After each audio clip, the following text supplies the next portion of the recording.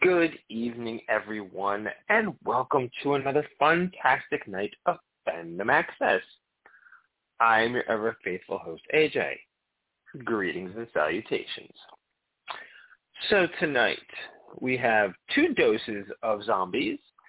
They've got The Walking Dead and World Beyond, and then Roswell, and we have What If, and American Horror Story double feature, the first episode of Death Valley.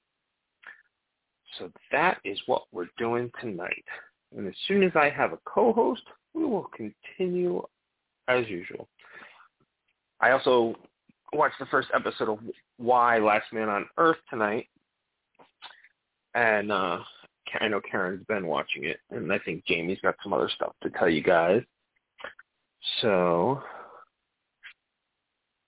what else have I been up to? So my son and I have been binge watching every James Bond movie.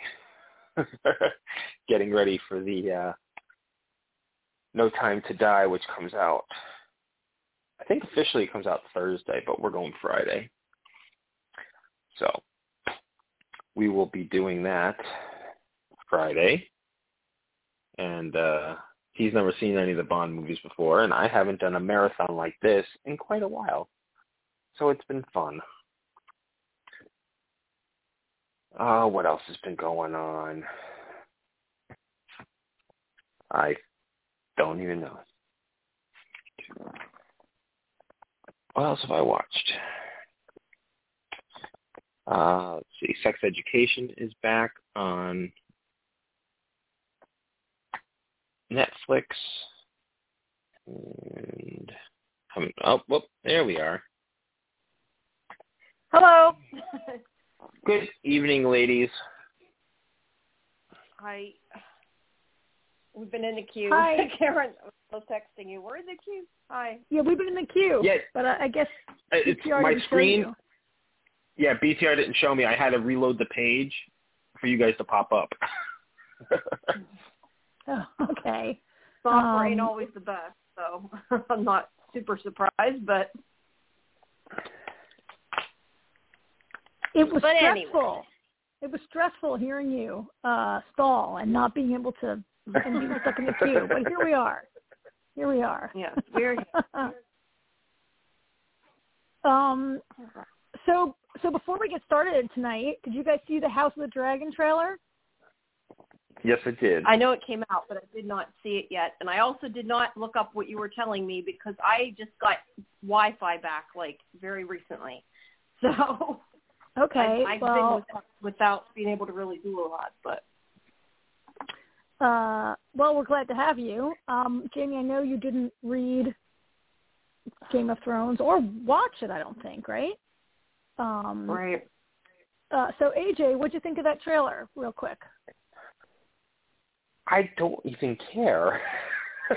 I'm gonna Okay. watch it, and I'm sure I'll get into it once it's on. But I just because you know what the thing is, Game of Thrones itself was exciting because me personally, when I've read something, it's fun to see it come to life and hopefully done well on either the big screen or the small screen. And now this world of spin-offs that we live in, well, it's going to depend. We'll have to wait and see it. Now, I mean, granted, there is backstory in some of Martin's other books that can kind of pave the way for the stories they want to tell now. What the heck was it called? Encyclopedia of Fire and Ice, maybe it's called, or something. Yeah, something like that. I have it. I just don't remember what it's called. So that's definitely something, I'm sure somebody read to say, okay, this is what, this is the story here, or this is what we can do, blah, blah. But you know what? It's I'm not like one of those people right now that's like, oh my God, I can't wait, And I think part of that's because of Martin himself. He's taken so long with the Winds of Winter that, after Game of Thrones ended, we talked about it, it lived for a little while, and now I'm just like, whatever. It's I'm not like, oh my God, I can't wait for the spinoff. You know, like I said, I'm sure I'll get into it once it's on, but right now I'm just like, whatever. Well, yeah, I mean, I do think there are a couple things going on. One is that for me, the ending of Game of Thrones was so disappointing, the way they ended the show, that it that sort of diminished my appetite for this. It also kind of showed how unable they were to really do a good job with the story when G.R.R. Martin had no more content for them. Like, I worry about, HBO sort of going away. I mean, I know this is based on other GRM work. And it's been so long that since that show ended, and also since we've had a book, that I think that also, diminishes interest. On the other hand, Matt Smith is in it, and he brings his own. Like him. That was my question. Is that Matt Smith? Because I saw the picture of the video. I just watched the video. Yep. That's Matt Smith, and while he does have a devoted group of fans that might come on and watch the show, I don't really see this appealing to the Whovians out there, because I don't think they're really similar tones. Yeah, this is, I said to a friend of mine today, well, Doctor Who is not very rapey, and and Game of Thrones really is.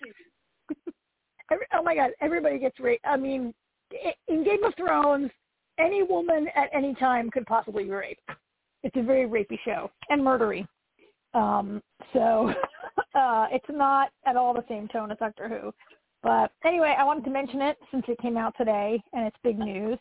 And the other thing I asked you guys, if you wanted to, we wanted to mention real quick, is the vote, the possible union strike.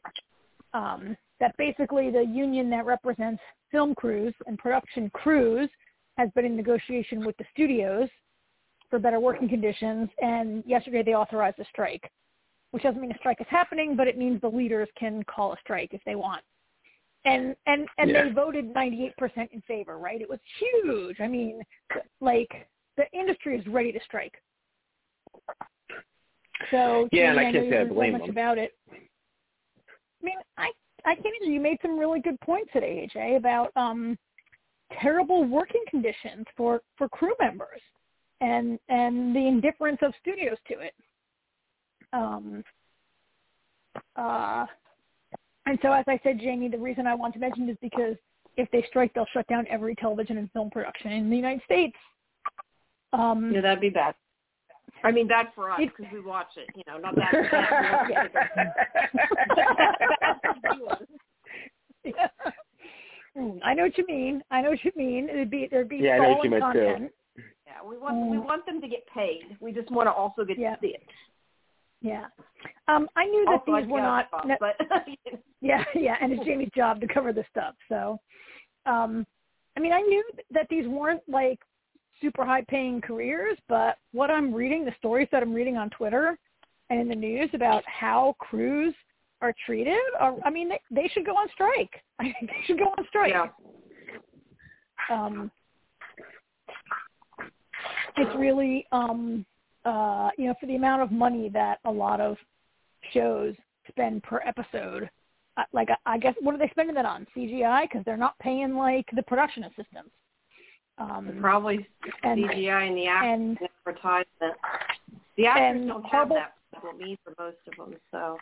No, horrible working conditions, like working 14 hours a day, 6 days in a row, and not being allowed. Sometimes the actors work that much, but they kind of signed up for it and get paid a lot to work that much, so it's a little.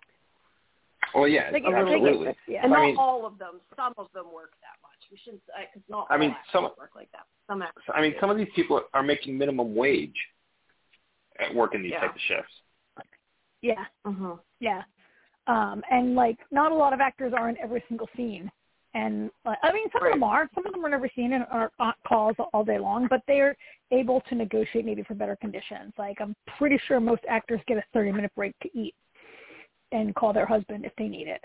And production crews are talking about not even getting that. I heard an interview today. This guy was talking about a guy whose daughter committed suicide, and he still attempted suicide. And after getting her to the hospital, that guy reported to work and didn't tell anyone on the set because he was afraid he'd get fired if he asked for any time off.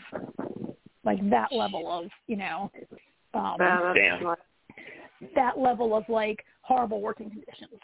And, of course, we mentioned that with the strike possible, a lot of producers are asking everybody to work extra hours to get more episodes in the can, which is, like, so the wrong response, right? Mm-hmm. Yeah. We know you guys feel mistreated, so let's make you work harder in case you don't work after this. Yeah. Yeah, although to be fair, I don't know that it's, and I don't know, I shouldn't say that, but I mean, I don't know that it's always, you know, necessarily the producers are doing either. I mean, I think a lot of it is probably the network trying to push for it, you know. Well, if the network owns the show, a lot of networks are not owned by the shows nowadays, and you know, I mean, a lot of networks don't own the. I know what you mean. Own the show. Shows aren't owned by. You know what I mean? I mean, stuff that's currently but I'm on. just saying, like, they're probably putting pressure, and I don't know, but I'm guessing they're probably putting pressure on, you know, the producers and that to do that though as well. So I don't know. You're right. You know, who else it is, but they're definitely a part of the problem. Absolutely. And I also heard stories about, I saw a thread on Twitter today where a woman said her showrunner had sent a message and said, you know, is everyone's dues paid? If anyone, I want everybody to be able to vote. So if your dues aren't paid, let me know and I'll pay your union dues for you. So you'll be able to vote for this. Oh, that's cool. So they're not all evil. There are some good showrunners I know. there. I mean, from all the people that I've talked to, a lot of the people, producers seem to be, especially because they're not they're not the talent. You know, a lot of them are always like, you know, it's because of them that we are able to do this. So it takes a lot of people to make a TV show. Exactly. Yeah. I mean, that's the thing. I mean, not just the actors. And people don't always the actors realize get the actors get the big billing, but without your crew, what are you going to do? You're going to say, hey, Bruce Willis, go. You're not in the scene. Go grab that camera and shoot this scene for me. You know, he's going to look at the camera and be like, huh? Yeah. I've seen a lot of talent in the news lately supporting the union and, like, being out and holding signs and wearing the T-shirt and, you know, at least, you know, supporting them on Twitter as much as for what that's worth. But I've seen a lot of talent supporting, which is nice. Anyway, could happen, might not happen, would have a big impact on production. We remember living through the but like it was so hard to live through the remember the writer's strike, like in the mid-aughts maybe.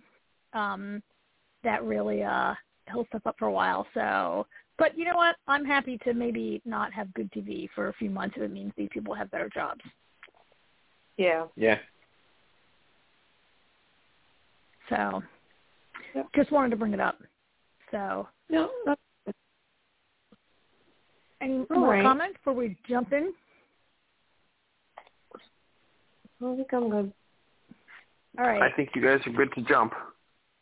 All right, then let's hop on the walking. Go ahead, Jamie. What do you have announcements also? No, I was just going to say some of the I've been putting up the Leverage interviews. I still have one more to put up if people want to see them. But I was just going to say, because I know I had written AJ, taking questions for Wheel of Time. I know that's going to be a big popular one. So, but that's tomorrow, so that's quick. But yeah, there's a lot of stuff coming up. That Lock and Key, Fear the Walking Dead. And then Sammy's doing Chucky this week, so people can send all those questions through Twitter, and hopefully some of them will get asked. Great. All right. Well, you want to start then with regular Walking Dead? Let's do, the flagship Walking Dead for starters. Right. This was like a 3-storyline episode. And I thought it was generally pretty good. Yeah, it was decent. And that reminds me too. I was going to say I do have the interview up with I was going to call him Gabriel Seth as well. If people want to read that, because we talked. Not that there was a whole lot specific in this episode to talk about, but he's in it for like a few minutes. But that's up. Yeah, we have the group pretending or walking with learning to walk like whisperers, and then we have the Commonwealth storyline, and then Daryl and Leah. Daryl and what's her face, Leah. Mhm. And all that. So I guess we can talk about them real quick in thirds. You want to talk about the Commonwealth first? And the Commonwealth is a storyline that I'm more familiar with from the comics, and you are not. So, Jamie, how do you like where this is going so far? Right. I mean, I like where it's going. I think the main thing right now is what's happening with Yumiko, because this is when they're already been in trouble, right? Or is this where they get in trouble? No, this is the episode where last week they got in trouble for going into the radio tower. So this week all of our people have been tasked with clearing houses of zombies so that the community can expand. Oh, and but that was, I guess what I'm saying is, was this week the one with what Eugene does? That was last week, right? Yes, the other night was the episode where that prissy guy was on a date with his friend outside of the and Eugene and Stephanie, fake Stephanie, killed the zombies, and Sebastian gets really and Eugene punches Sebastian in the face and gets thrown in a cell. Yeah. So what did you think of that whole thing? I think that it was kind of obvious, although that he was somebody he shouldn't have done that. But I don't know. I almost thought it was a setup by that smarmy guy that's helping them.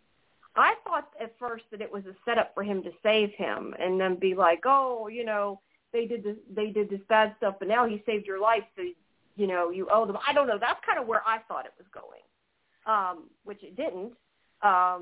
Eugene shouldn't have done what he did, but obviously that kid deserved it. I kind of was also hoping maybe the girlfriend would be like, no, he saved us, but of course she's not.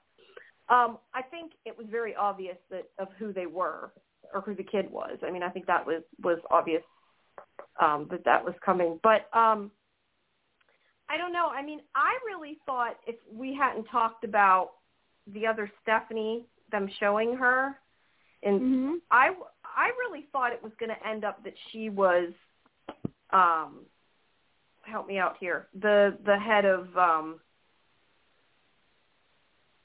sorry, who? I had thought, and again, because I don't know what's going on, but I had thought that it was going to turn out that she was really the top lady. I can't think of her name. That Stephanie, that Pamela Milton is the head of the Commonwealth, who we have not seen yet. Yes. We have not seen. I mean, I guess it's still possible. I don't think, because of the fact of what we've been talking about with the two Stephanies and everything, I'm guessing that's probably not the fact. I honestly don't know yet. But that was kind of where I thought that part maybe was to see how they acted, to see what he did, and that it was really her trying to find out what's going on. I don't know. But I don't know. You would think that people would be a little more happy you saved their life, but I guess not so much. But I don't know. I mean, this place seems good. I worry that, or question that her brother is so, the Yumiko's brother seems, I don't want to say exactly scared, but he doesn't want them to find out he lied. So, I don't know. It seems like it makes me think maybe at least not everything's as nice as it seems, but I definitely think it's good that they found the place, and hopefully they'll end up, if it's a good place, they'll end up bringing the other people in. I want to see more of the big guy. I don't know why lately. I can't remember anybody's names. I'm sorry. The guy in the stormtrooper suit. Mercer. Yeah, I want to see more Mercer and talking to Princess especially. They're funny. Okay. But I thought, her flirting was really hilarious and creepy, or not creepy, but cheesy, but it was so funny. Yeah, I'm interested to see where that goes, and the fact that they've survived this long and kept the place running. But again, it may be because something else is going on there. We don't really know, but there's some kind of, caste system type thing going on. I don't know. To me, though, the main part was more them wearing whisper faces, and I think the thing that stood out to me was Negan and Maggie's conversation. Yeah. Sorry, was this in this episode or that was in this episode, Yeah. but let's jump on that. Let's jump on that in a second. I just wanted to say, I know a bit about the Commonwealth storyline. I can't tell you what's going to happen with Yumiko because in the comic, it is Michonne who comes to the Commonwealth and finds her daughter there. And so her daughter obviously was not a surgeon when the apocalypse started. So I don't know what's going to happen with Yumiko and her brother Tommy or any of that, why he was arrested. That was all new to me. It was really interesting. I kind of really liked the part where she goes in for her interview with Pamela and how, like, Yumiko is, like, so able to instantly sort of put on that pre-apocalypse, like, job interview kind of attitude that you would have. She knows that they I said, no, she knows that, like, she's got power, though, too, because she's like, you're going to give me what I want. You're going to listen to me. She knows they want her, or they wouldn't have gone to all this trouble. She's obviously smart, so. Yeah. And I also enjoyed the part, and so I noticed this, and a couple of reviewers, including Ron Hogan, who writes for Den of Geek, had commented on, like, Yumiko's sitting in that room and they offer her an espresso and there are art books on the coffee table and the look on her face, like, it's kind of obscene for them to have this level of, I think it was Eric Kane in Forbes, who's like, people outside the walls are fighting over a can of beans and they're, like, drinking espresso inside there. And, like, is the Commonwealth really doing all they can or not? I don't know. I also, so AJ will appreciate this. So Sebastian, that Weasley guy Sebastian, Jamie, who was introduced, and it was so obvious from the jump that you're supposed to hate him and that he will be a villain going forward. Yeah.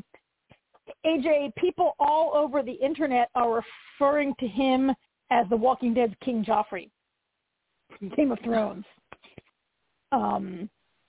Which, if he's listening, AJ might appreciate. Jamie in Game of Thrones, Joffrey he's the son of the Queen, and he's a horrible, horrible, spoiled brat who has bad instincts and is evil and kills people, and just you hate him from the moment you see him until the moment he dies.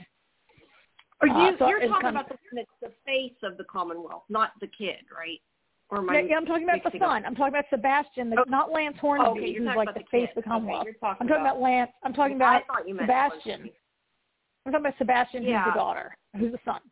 Lance, I don't trust him either. I know a lot about him, but just from what you see on screen, you can't trust him either. And I think he's setting Eugene up for Eugene to blab about where Alexandria is, right?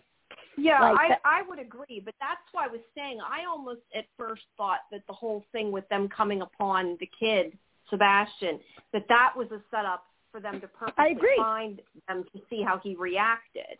Although I think he expected him to, or at least if it was a setup, I think that he expected him to save him, not for him to punch him in the face. Yes, I agree with you. And in fact, when they go in the jail cell, Lance says to him, you were supposed to, if you saved him, you would have been a hero and you could have anything you wanted. And I think Lance set it up to make Eugene a hero so that Eugene's people would get out, and also they'd trust him. Like, you know how Ezekiel goes and gets medical treatment and he comes back and he's all high on drugs and he's like, yes, I love it here. I'll do anything you want. Like there, and Eugene, I think, so I don't know if they could know this, but it's clear that Eugene, A, wants to be a hero, and B, wants to impress Stephanie. And so I feel like it was maybe set up. They're setting each of them up to get what they want so that they'll trust them. And I think ultimately they want info on the Commonwealth. On Alexandria. But my question is, do they want information on Alexandria because they want to help the people in Alexandria, or because they want to kill the people in Alexandria, or because they have some ulterior motive? Like, I feel like the Commonwealth is overall good, but I don't know because I haven't read the comic. But it makes me question why they're so adamant to find this out, because if they're good, if they're good, maybe they want to save people, but it would kind of be like, well, it's up to you if you want us to try to go after your friends or not. If they were like good, I would think, Yeah. So I think that all remains to be seen, and we'll see what the TV show does with it. But I think on some level, if you really wanted help, you'd be like, oh my God, you have a community. Tell us where it is. We'll send soldiers with you. We'll go. We'll help you. Like they're actually kind of like you can't leave, right? They don't seem as help. Like they seem like they're good, but there's something there's like a hidden underbelly or something. I get the opinion. At this place. Well, and it wouldn't be The Walking Dead if they actually met people who were not psycho, right? This is true. This is true. So anyway, I know you wanted to jump on to Maggie and Negan, and I really liked that part of the story also. Yeah, I was trying to remember, though, this isn't the conversation where they had about he would have killed everybody, right? This is where they make the agreement. I think the other one was part of a different episode. Okay. Yes, and I love that part. He's like, I'll help you and, I'll protect you, but you got to quit trying to kill me. And she's kind of like, and you'll trust me? And which I think is hilarious. She's kind of like, you will trust me if I tell you I'm not going to kill you. But he's like, well, yeah, the preacher's here. So, I mean, I think they kind of needed that just because it's kind of like hanging over them and it's like enough already. Not that it's not interesting per se to see them work together to some extent. It's just, it's in the background and it needed said, And I think somebody, I forget who it is, makes a comment to her like, will she keep her promise? And she's like, I hope so. So I think she's hesitantly going to keep it if he keeps his end of the bargain maybe. But I don't know. When he tells her he would have killed everybody, she's not too happy with that. Yeah, it's Maggie's, the only one of Maggie is the worst, right? And every single one of her people now is dead except for, I want to say that guy's name is Ezekiel, and it's not. It might be I know who you mean, though. But, the guy who wears the guy who wears really a reefer mask, who's her right hand. God, I want to say Ezekiel. Is it Ephraim? Is it Elijah? I know Elijah who you mean. Elijah. Yeah. Right. Anyway. Yeah. I mean, you have a good point. But I was just going to say we go back to that. We've had the conversation before about should they have killed his people. It just makes me think of that conversation again because I still think that what their group did, attacking them in their sleep, wasn't necessarily the most and whether it was, ended up being the right decision or not is neither here nor there. It wasn't necessarily the most moral decision. And from his point of view, they attacked them. And I just thought it was interesting to kind of hear him be like, yeah, you kill my people. I should have killed all you and this wouldn't have happened. He's right in a sense. I mean, he is, but he's right. I don't know. I just find it interesting. Well, so, I mean, to your first point about, these two trusting each other, did really, I like the way they're playing it. I mean, so I don't like that Maggie's a total idiot who got all her people killed. And yet, Maggie is still like, we have to get this food and bring it back. How much food can they bring back? There's 3 of them. They can bring back 3 backpacks worth of food. Go back and get more people. Negan is 100% right. But Maggie is such a bitch and won't listen to anyone. And she won't listen to Negan just because it's coming out of Negan's mouth. Maybe if somebody else said it, right? But anyway,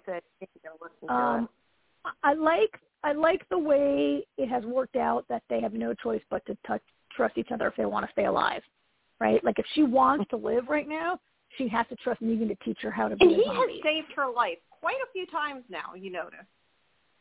Yeah. I mean, granted, it's to his advantage to do it, but still, he has saved her life more than once. He has saved her life more than once. Correct. Yeah, I don't know. I just find this teaching dynamic kind of interesting of her getting getting her to do that. And I like the way he kept the face was a little weird, but yeah, that is a little creepy and weird, right? Because he also had sex with Alpha, and that whole thing is really weird.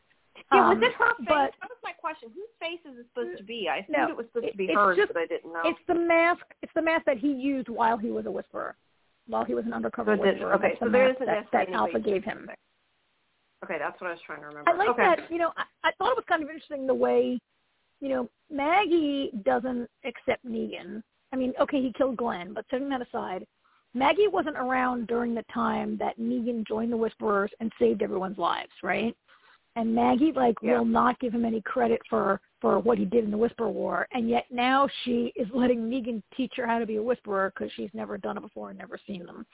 So that was kind of an interesting dynamic also. I liked their conversation a bit. as you said, because you and I have talked about how, as you mentioned, like it was Rick and Maggie decided to attack the sanctuary outpost and kill everyone. And, you know, I liked how Maggie was like, well, that's different. And Negan's like, really? Because they had families. And Maggie's like, no, they had no children there. And Negan's like, really? Then how did Aaron get greased? Yeah. Like Negan, right? And Maggie's like, oh, and tries to talk around it. I thought about that, but yeah. But yeah, I mean, that's where she came from. Mm-hmm. And Negan's like, oh, you thought I didn't know about that. And then, you know, he comes around and says, like, I should just kill all of you. Because which and, from you his know, point of view, he's right. So yeah.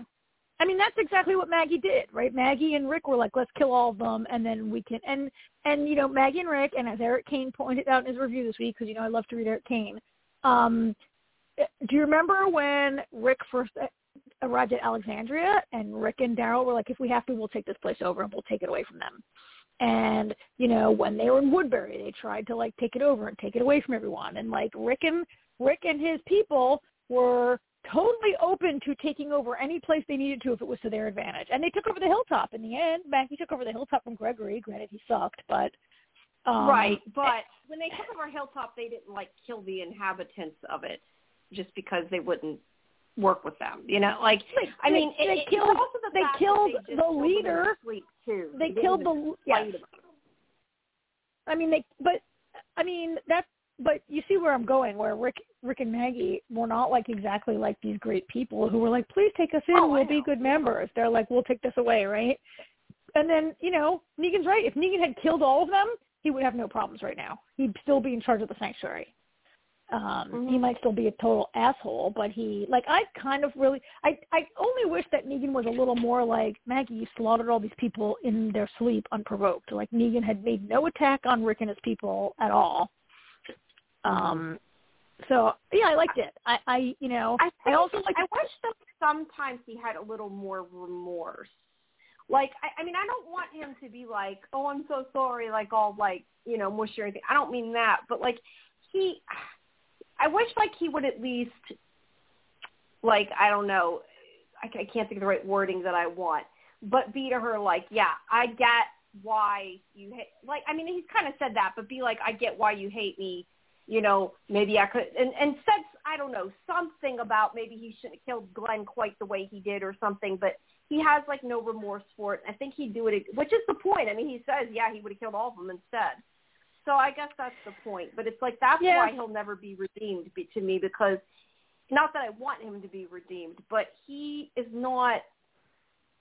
doesn't have any empathy at all. I mean, I don't know about that. I mean... I feel like Negan is at least the only character they write who is consistent, and Negan always acts in a way that I expect Negan to act, right? He's not like the rest of the Walking Dead people who do crazy shit because the writers don't know what they're doing. And Negan has always had a code, and Negan's code included not killing kids, you know, and Negan very early on had said people are a resource, and I don't really want to kill people unless I have to. And he does let on to Maggie that, you know, he did that. He says there's less to fight over now and less people to fight with. And Negan did all that before the time jump when there was stuff to fight over, I guess. I'm not saying I agree with him or it's good or that he's redeemed, because I agree with you. He really can't be. But he's consistent. Says, like, about what you're willing to do for your people. I almost want him to be like, they're my people now. Like, maybe if he even said that, like, at this point, they are my, like, that he at least feels something for them, you know? That's, I guess, maybe where I'm reaching a little bit. Like, I understand that he did what he did and he felt that he needed to, but it's like he never has, and again, maybe it would be bad if he didn't, I don't know. But sometimes I think maybe he should have a little bit of compassion, I guess, like, to understand where Maggie's coming from. Like, if somebody murdered his wife, regardless of what the reasoning was, he would not be okay with it, you know? So, I don't know. But, I agree with you. You're right. You're right. He is Negan. Negan's Negan. At the same time, if he did, would we be like, they changed, you know, he flipped too much. So I don't know. Yeah. So one last thing. I'm glad they dialed down. So I'm not sure, like, a lot of people have thought they were reading sexual tension between Maggie and Negan in the last few episodes. I'm not saying I saw it. I'm saying a lot of commenters on the internet thought they were reading tension there between them and felt like they were going to jump each other. And that seems to have been dialed back in this episode. Like, whether the writers intended that or whether it's natural chemistry between the two actors, but that seemed to be dialed a different way. And I certainly didn't read that in this episode. And I don't think it would ever happen. But a lot of I don't know that I read that viewers, in another episode either. But yeah, I see what you're saying. But yeah, that's not gonna. Yeah. But yeah, they don't need to be friends. You know, they need to work together. Yeah. Sorry, I'm here. I walk across the room. Yeah. They need to work together. They don't need to be friends. Yes. And knowing where their two storylines go at the end of the season, at the end of the comic series, I'm not sure if the show is going to go there. I mean, I think they have to maybe end ultimately in the place Kirkman left them, but I don't know, because Kirkman has killed, Rick Grimes gets killed at the Commonwealth in the comic books. And he's long dead on this show, right? So who knows what'll happen. Yeah. Anyway, speaking of who knows, Daryl and Leah, not in the comic books. Speaking of sexual tension, I see none between those two. I don't see any. Yeah, exactly. I don't see any. I've said from the beginning, I think that character is a waste. I don't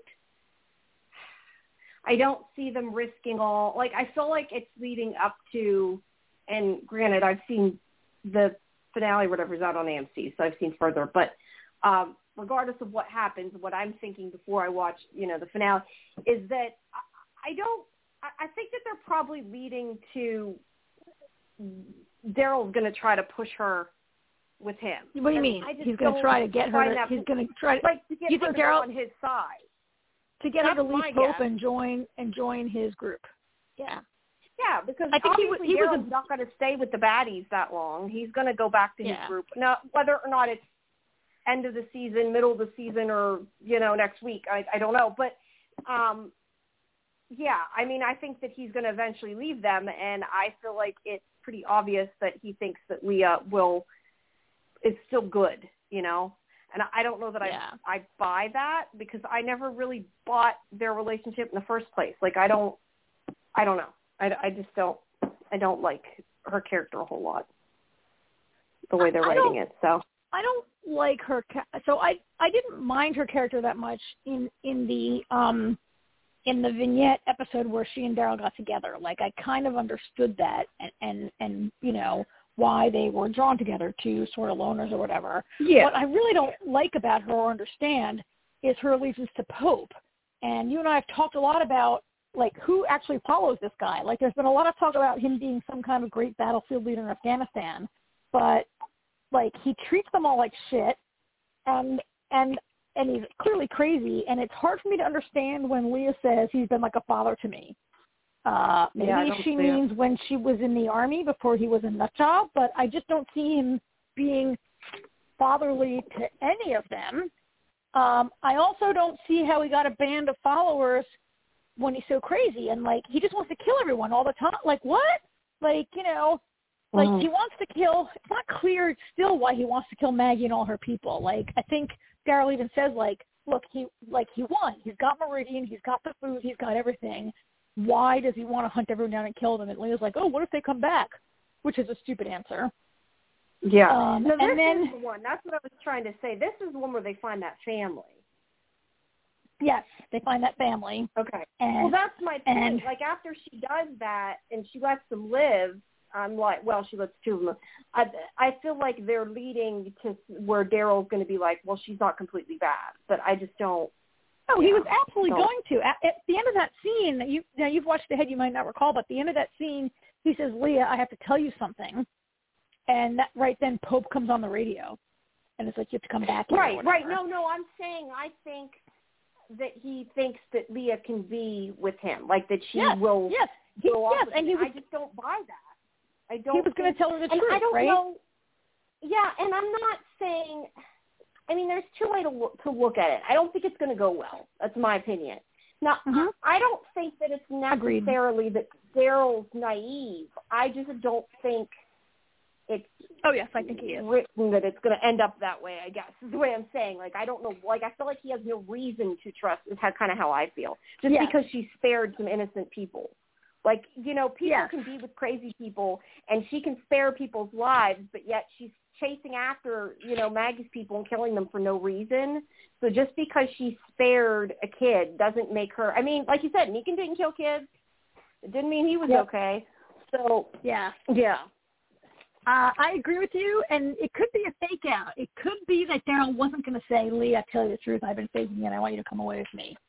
I mean, it does seem, on the one hand, that seems to be a poor tactical maneuver, and you wouldn't think Daryl would be that dumb.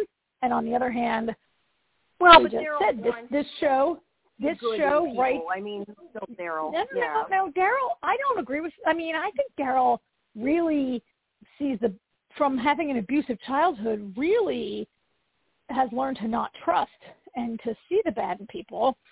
And, you know, I think that, I feel like he wants to see the good in her, though, because of what they had before.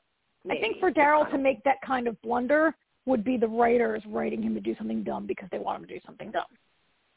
I don't, right? If Daryl were to confess to her right there, I think that would be the writers and not really Daryl. And it could be a fake out also. It was the very last line, so maybe they were just trying to make us think Daryl's going to tell her and really was going to say, I don't know. I mean, Daryl's been pretty, you know, it's kind of cool how he's got them out they're on patrol all the time looking for Maggie's people because Daryl told them there are like 30 of them, and there's actually like 5, right? And, I mean, Daryl's got them running around. And for the most part, so. Yeah. So, I get I don't like Leah so much. I like the actress. I liked her in that other episode. I really don't they need to be killing people, not adding people this late in the game, right? So, and I really want them to, so we left off with Maggie and Negan forming a herd to try to storm Meridian. I had a lot of, that part I had some problems with, like, where they're getting all these zombies from. And, like, remember when they go and they knock on that door and all these zombies come out? Like, how did they know they were in there? But anyway, they're putting together an army to storm Meridian. I think it's pretty smart, though.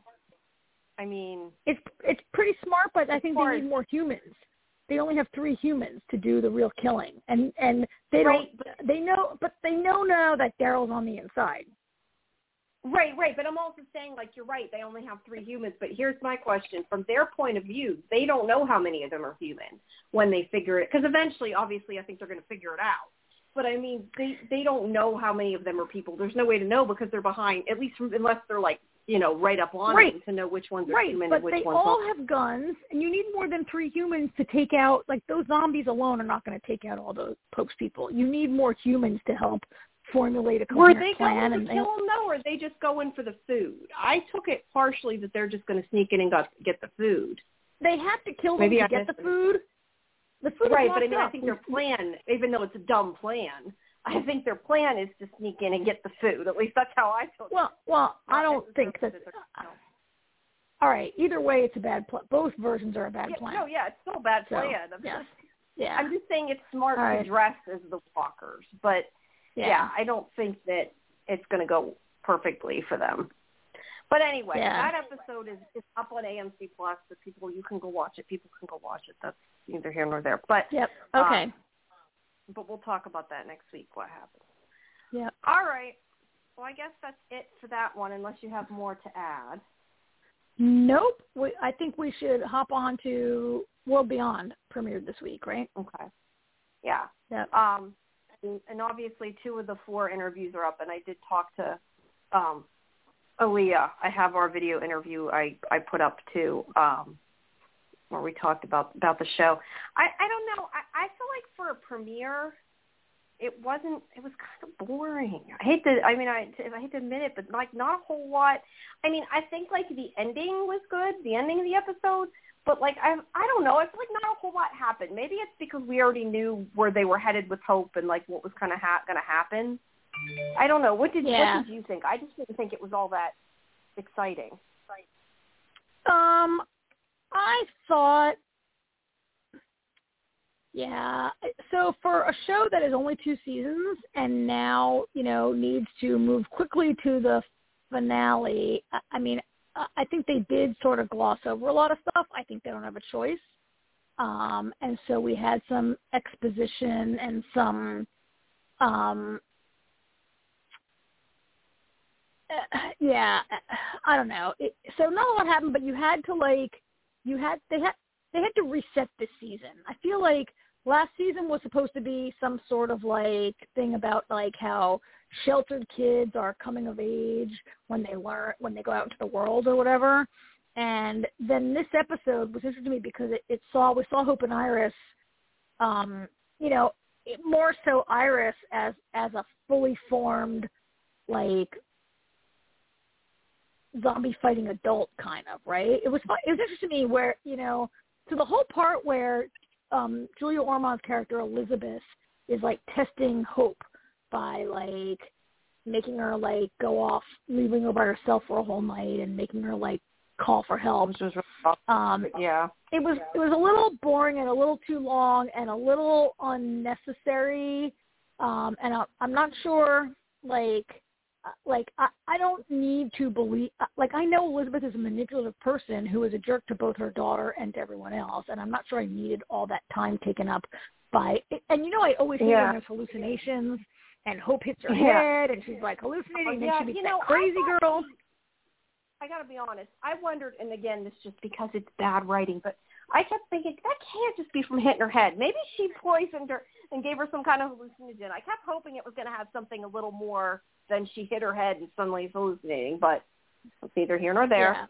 I kept thinking that. But I mean, I think the whole point was just that she had to make the choice for herself, but I agree we didn't need the whole episode to tell us that.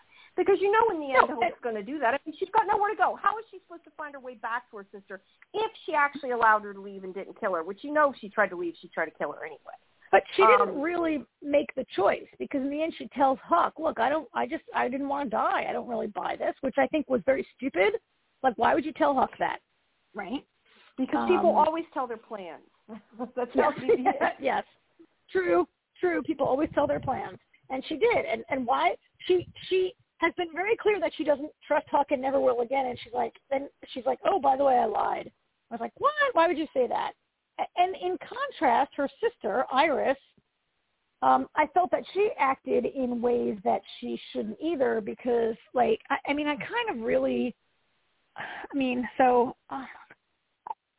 Felix is my least favorite character, and he always has been because, I don't know, maybe it's the actor, he just doesn't, gel with me. Not to say he's a actor, I don't know.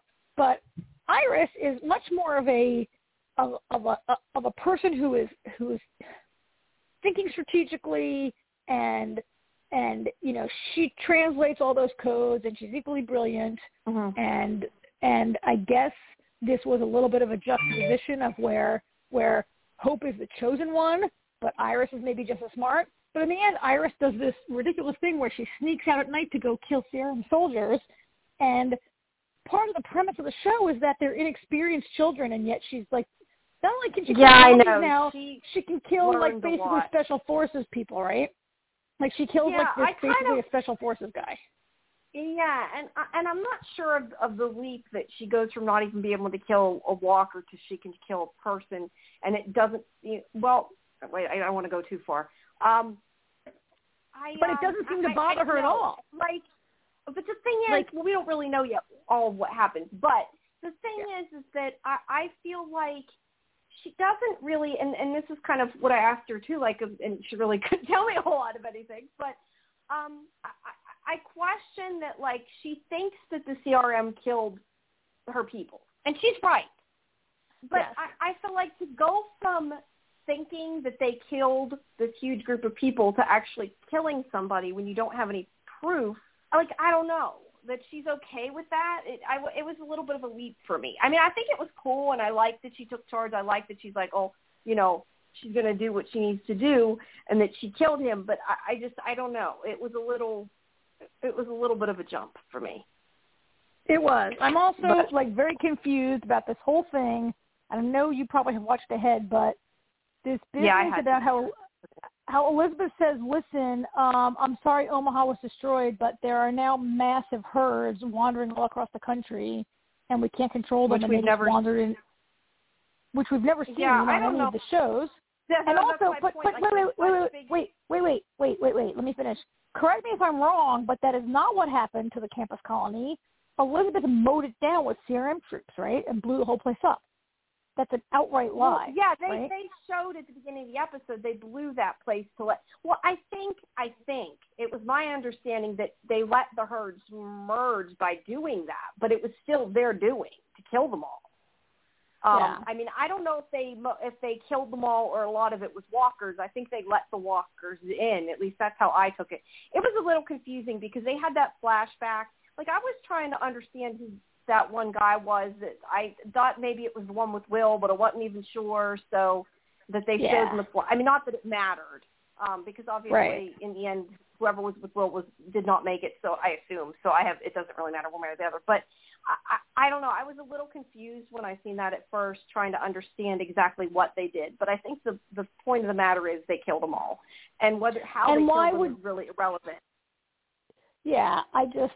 But the fact that we haven't seen huge herds to that extent on the other like shows, mega herds like that, is a little surprising. But this is also ties into the whole fact of that I think it makes no sense that there can be a nuclear explosion that doesn't affect the other shows either. So, you know. Well, yeah, and given that the CRM is headquartered in Albany, and they destroyed both Portland and Omaha. So first of all, you're trying to save the world, but you've killed hundreds of thousands of humans now. I don't really get why, right?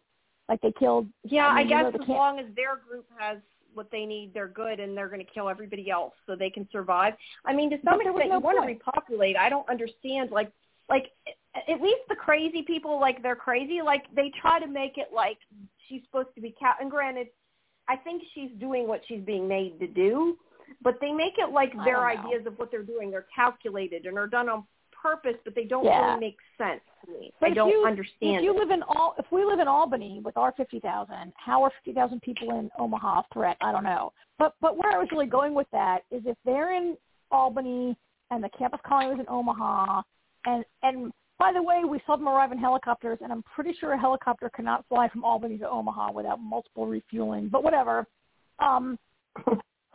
They must certainly be aware of the Commonwealth existing in Ohio, right? And well, they not see. I kind of assume, maybe I'm wrong then, and that's just my guess. I kind of assumed that the Commonwealth is maybe some way connected to them, but I guess that's just my idea. Then not that they've actually said that, because nothing has happened that would make me think that, other than I just think that, but. I kind of assume that they're that big of groups that they have to somehow know of each other. It doesn't make sense they don't. Maybe that's why. But yes. And to your point, which actually I never thought of, but certainly the serum could detect multiple nuclear explosions in Texas. Should be something. Although, granted, Fear the Walking Dead is several years behind Walking Dead and World Beyond. Fear has not made the time jump yet. Is it still? See, that I am always so lost with where the timelines match up. So I just no time jump on Fear. Yeah. Okay, well, if they're still behind, then okay. Well, yeah, but if they're behind, that means it should have already affected them then, if they're behind and not ahead. I don't know. I'm not even going to try to figure it out. Anyway. Yeah. So. But that's really all there. So out of this show, I think that the other show was better. The regular show was a lot better than this one. I mean, we also had the Will and Felix reunion, which, is nice, but it didn't really, I didn't really care because after only one season, I'm not invested in Felix that much yet. And after only just meeting Will for one episode, I'm not that invested in Will. So while it was nice to see a character reunite with the person they love, it's not a thing that I necessarily, I'm not shipping them. I don't really care about that. I'm interested in Will because he was inside the serum, and he can maybe help them do whatever.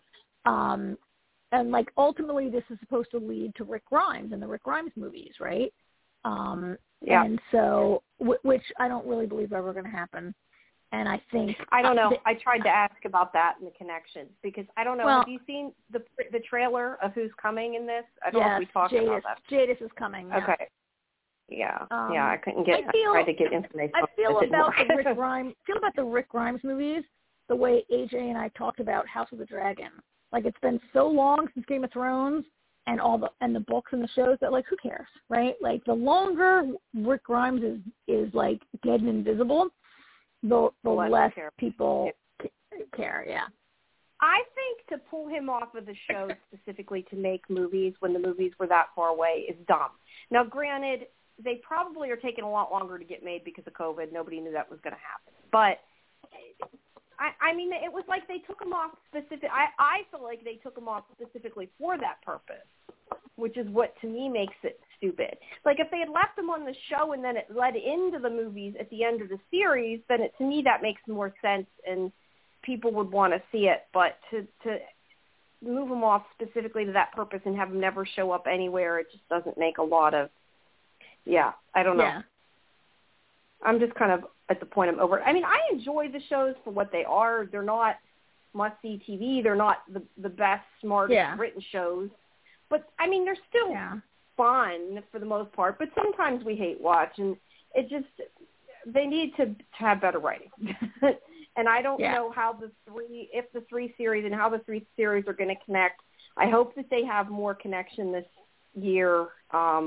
I mean, I kind of felt before, like with World Beyond, that it was touted as going to be the one that sort of bridged it. And not that was outright said, but that was kind of the opinion that I got from the way things work, but it hasn't seemed to have been.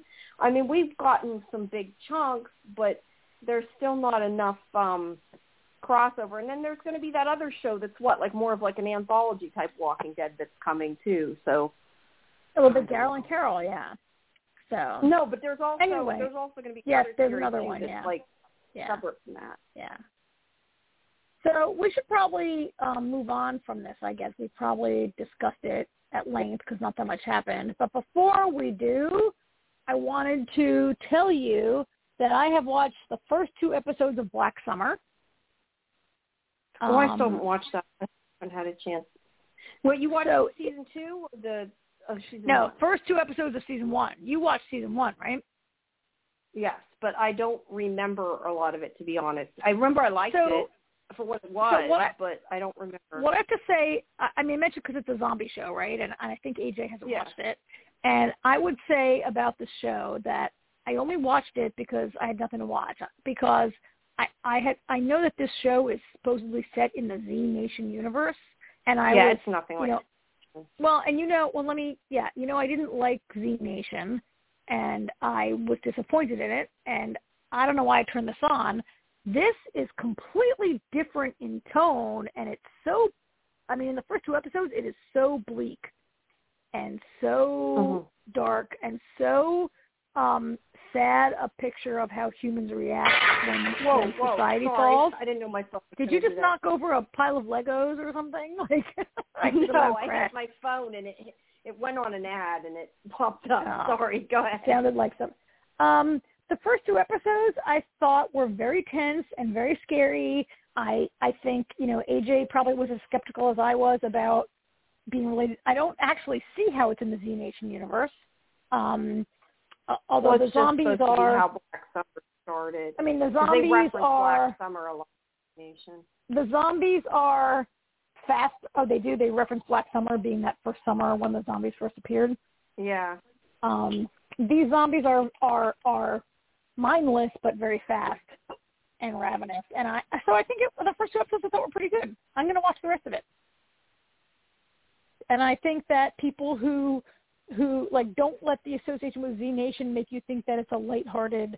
Not that Z Nation was very lighthearted, but it had that sci-fi channel lighter, sometimes comedic bent. Z Nation did, and Black Summer is not that show. Yeah. Anyway, just want to tell you. It's not at all like Z Nation. So it's definitely, if you're going in there expecting for a prequel, don't. Well, I love a prequel, but it's nothing like it. I love that they have they have a deaf guy. They have a woman who doesn't speak English. Like, they have some really interesting kind of characters on it. And it's pretty bleak. Like, like people, their loved one dies and they get up and run because there's that, you know. It made me think of, you know, in the first season of Walking Dead, when Andrea's sister, whose name I forget, but when Andrea's sister gets bitten and it takes her hours and hours she dies, and Andrea sits and holds her hand all night long for like 8 or 9 hours until she changes.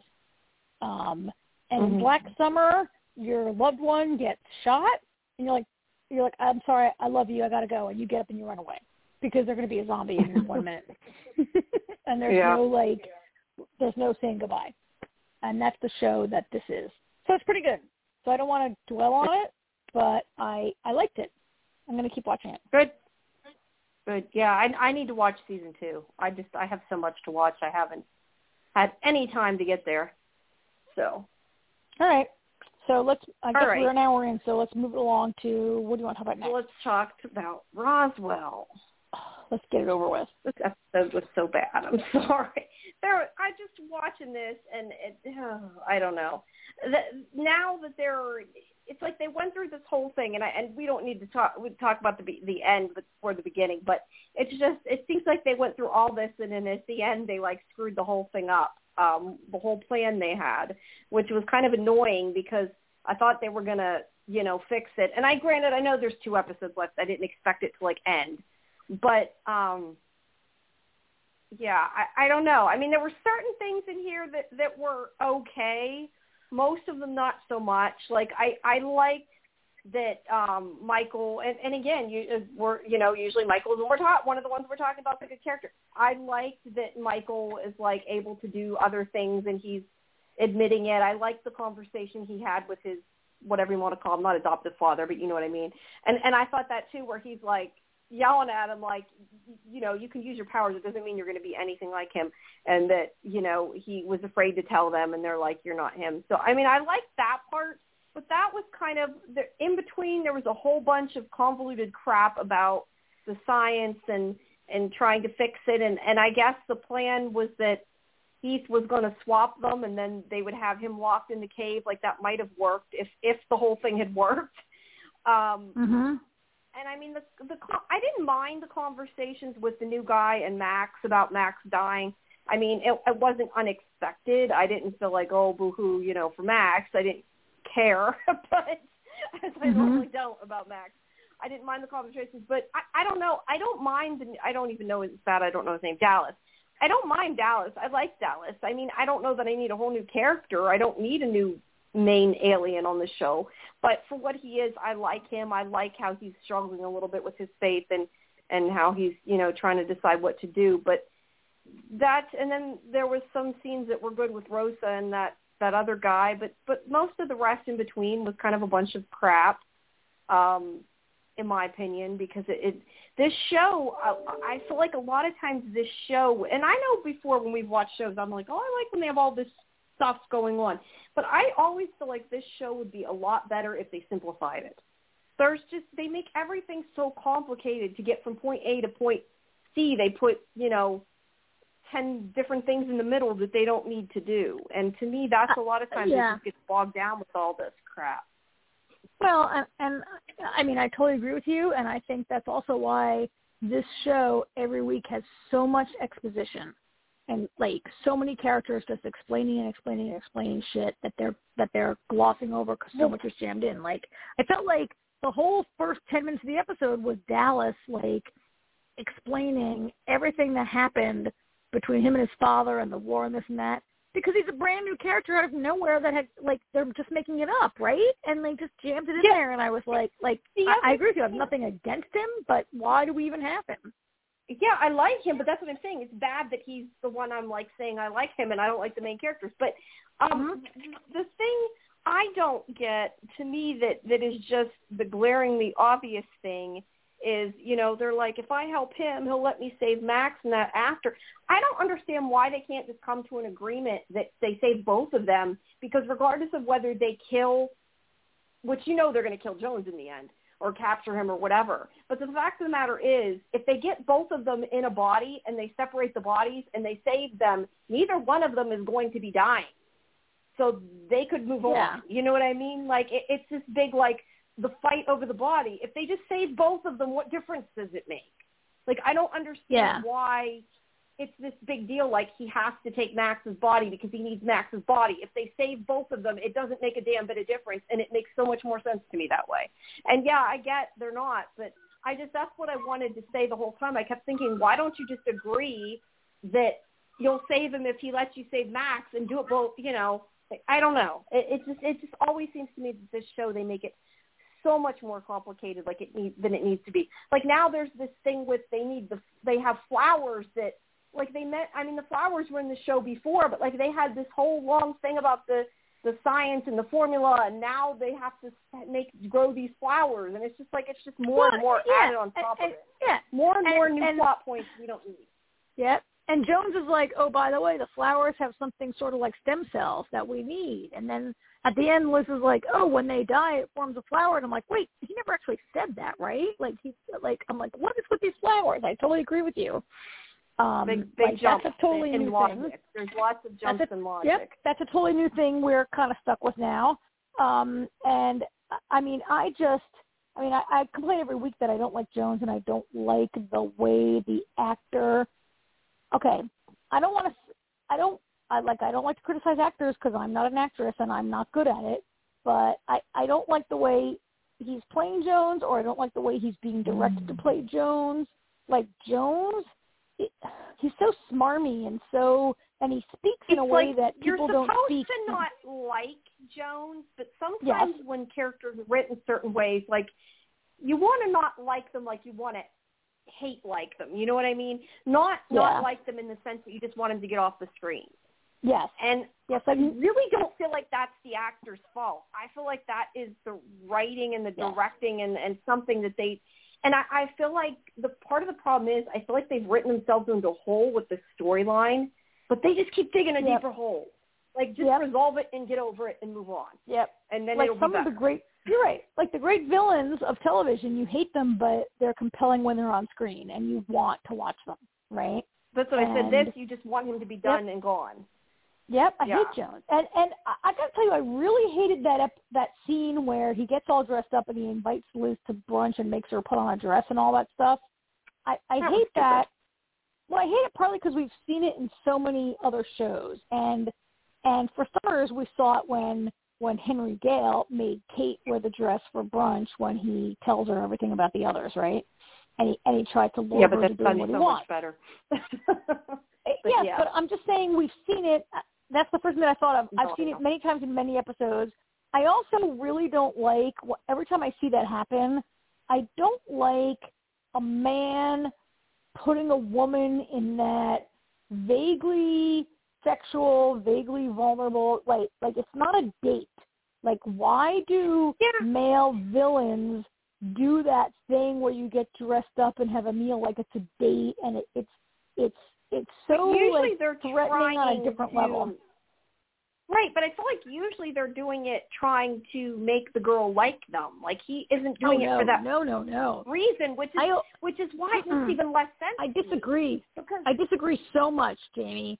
I think they're always trying to establish dominance. Well, it's a power play. I think they're trying to establish she's wearing a short skirt. She's got her, she's like, just that dress is more exposed. Like, it's just I feel like it's putting it in a vague, I don't know. It always makes me uncomfortable that it's got some sort of like vaguely, I don't know, like dominant I guess what I'm saying going is on. I don't feel like he is I guess that's not the point of the scene, but I'm just saying too, like, he's not even necessarily interested in her. It's just done for, of course not, to be pissy. Like, there's no. It's done to establish.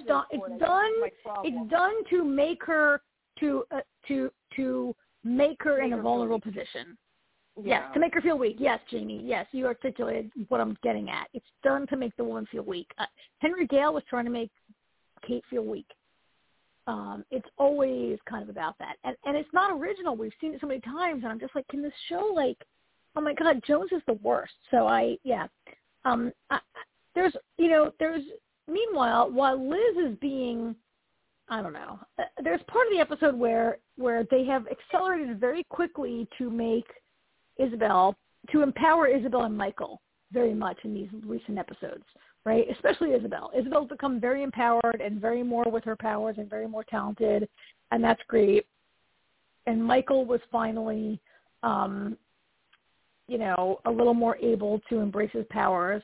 I was interested in that. So all those Harry Potter references were hilarious. When that guy from the junkyard, whose name I can't remember because I don't care, was like, he's like, you're bad talking about. Yeah, that was funny. Yeah, so was Voldemort and Harry. But it was funny to me because I always thought that guy was just another human guy who was Michael's, a guy who was nice to Michael or whatever.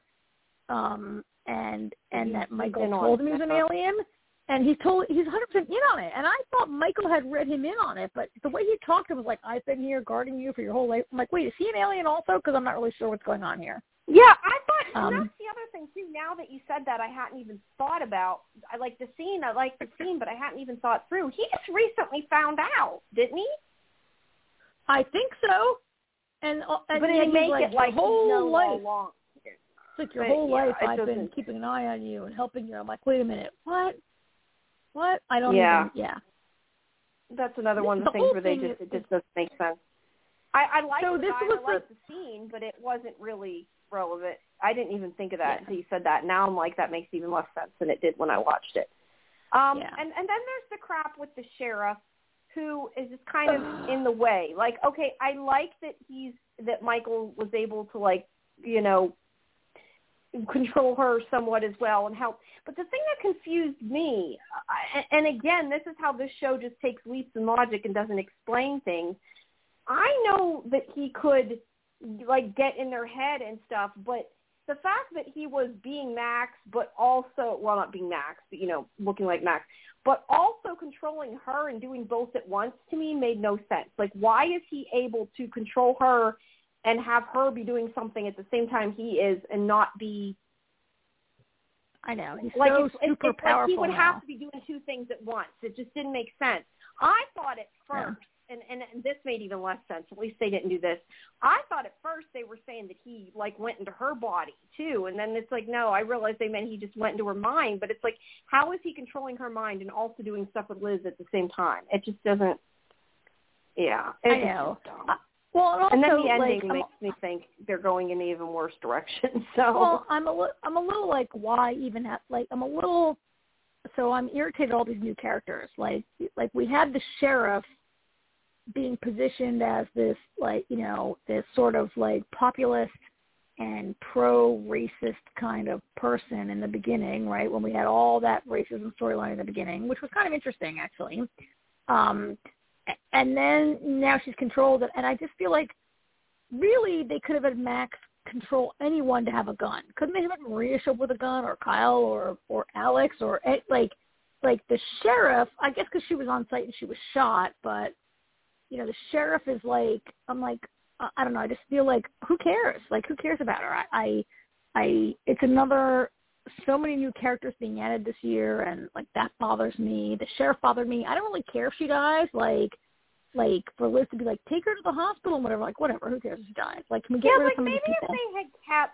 Maybe if they had kept Kyle's mother as the sheriff and had her be all nosy again. At least that would have been more relevant. Thank you. We would have cared a little more. Good point. Yeah. So all of it was a little. That's part of the problem with this episode. There was no Alex and Kyle. That's why this episode sucked. Yeah. I mean, Rosalinda, whatever the hell her name is now, she was in there, which was good, and I enjoyed the scenes with her. But there was a lot of scenes with Rosa. I feel like Rosa struggling with her powers and deal with aliens and being who she is. I get all that. I kind of really even don't mind her little sort of. Is it a friendship? Is it a romance with the formerly racist Wyatt? His name is Wyatt, I think, right? Or Wilson or whatever. I actually didn't even mind that this week, which surprised me because, I'm not a shipper but I think they're cute. I think I like them better than I like Max and Liz. Right? Would agree with that. She's keeping this little secret from him that she minds about his memory being lost, and but I like them better than I like Max and Liz. Yes, I would agree with that. So the ending. I don't know why Max and Liz is. I say that every time, but I think the fact that you don't like Max and Liz's relationship is like one of the biggest problems of the show, because Max and Liz is who you're supposed to root for, and I really don't care. It's so dysfunctional and so horrible and bad for each other. And it surprises me every time I say this, but I would rather see Alex and Michael. Like, at least they're a little believable compared to, Liz and Matt. I just don't, I don't know. Sometimes I think it's because I like the original. Other times I think it's just because this is written really horribly.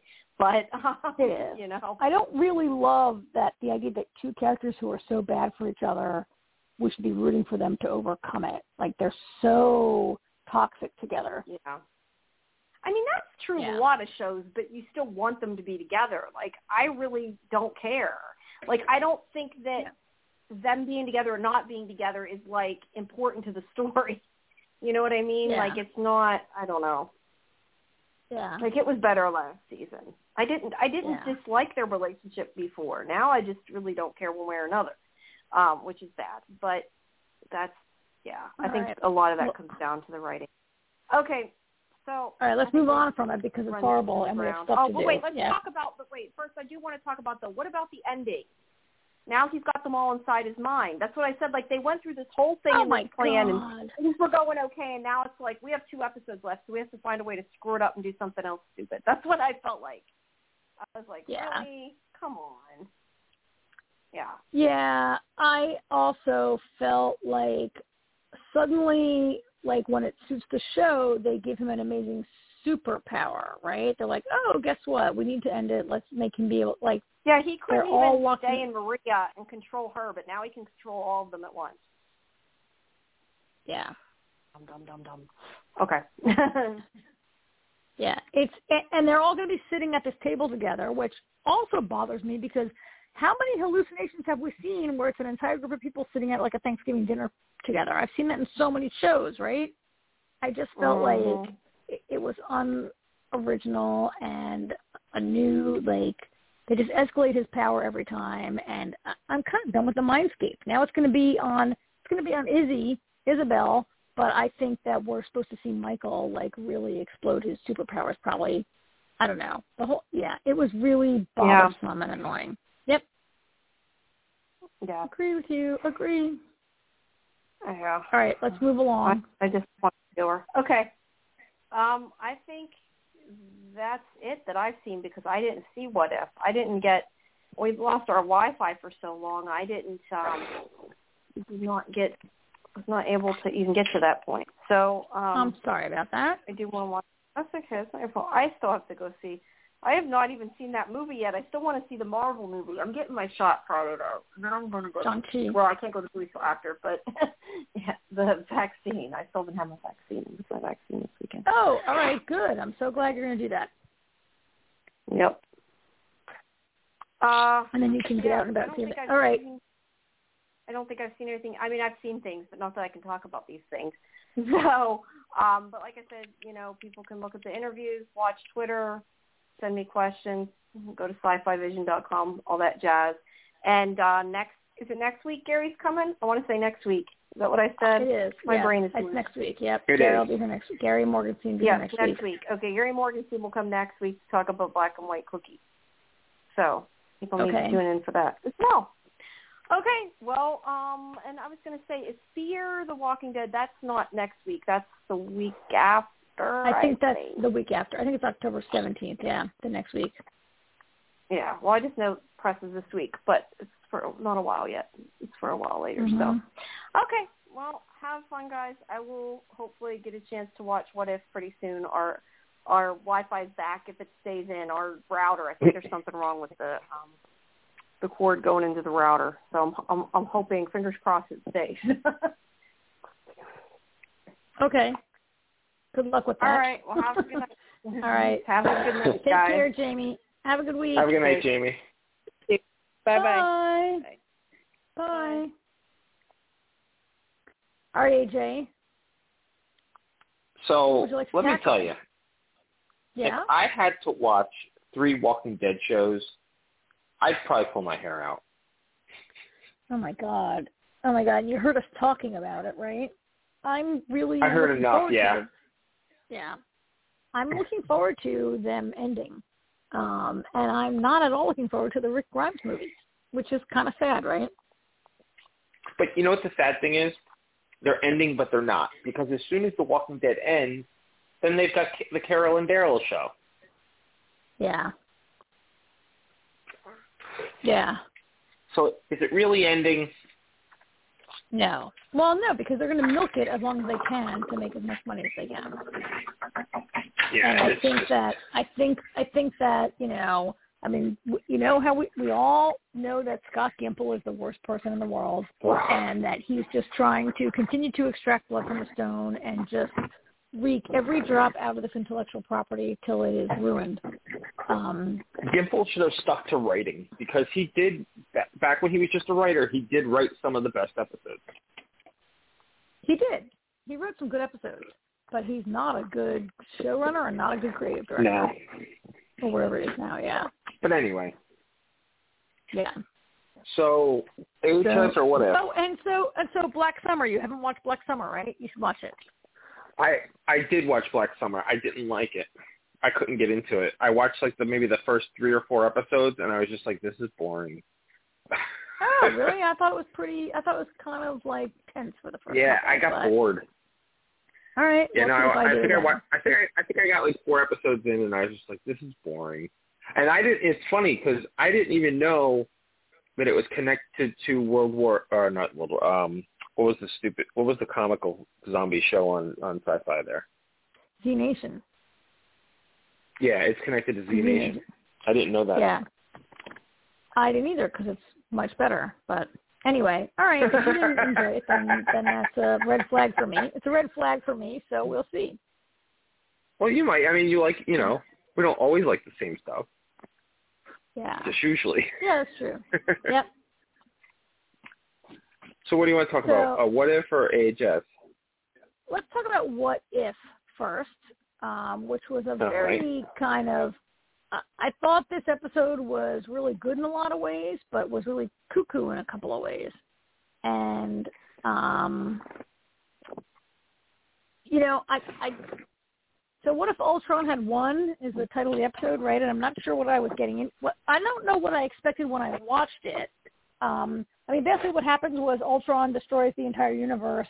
And then, I mean, one of the weak parts was where he, like, suddenly becomes aware of the Watcher somehow. And then he learns of the multiverse and he destroys the multiverse also. That's kind of interesting because, like, Marvel is, like, digging in hard to the multiverse lately. I kind of, you know, I want to talk to you about that. I did like that it was mostly Natasha and Hawkeye. I liked that they didn't. So last week's episode had a ton of characters in it, right? And I think maybe I feel like this show is doing better when they have only a few Marvel characters in it. I mean, Doctor Strange was in it also, but we didn't have, like, everyone showing up, and I thought that helped the story a little bit. And I thought it looked great. Like, I felt the same way. Every time I see, I think they're doing such a good job, particularly with Natasha. Like, Natasha's fight scenes are really well animated. Whoever's drawing her is doing a really good job. And I liked the look of it. And I mean, I'd like to maybe hear what you have to say about the Watcher and what this means in terms of the comic books and what it might mean in terms of the future of the, like, I feel like these what if episodes are so probably tied into what we might see in films in the future, but I'm not really sure. So I liked it. This is the last episode, the second to last episode? Yep, it was the 8th. It was the 8th episode. The finale's tomorrow. Yeah. So, and you know what? I hate Ultron so much in the movie. It's one of my least favorite movies. With all that Sokovia baloney, and Ultron is just the worst. And I felt like animated Ultron is a character that I understand better and could appreciate better, and I didn't really, I mean, he's a villain, so I hate him, right? But I didn't really mind animated Ultron as much as I hate movie Ultron because he sucks as a character. All right, so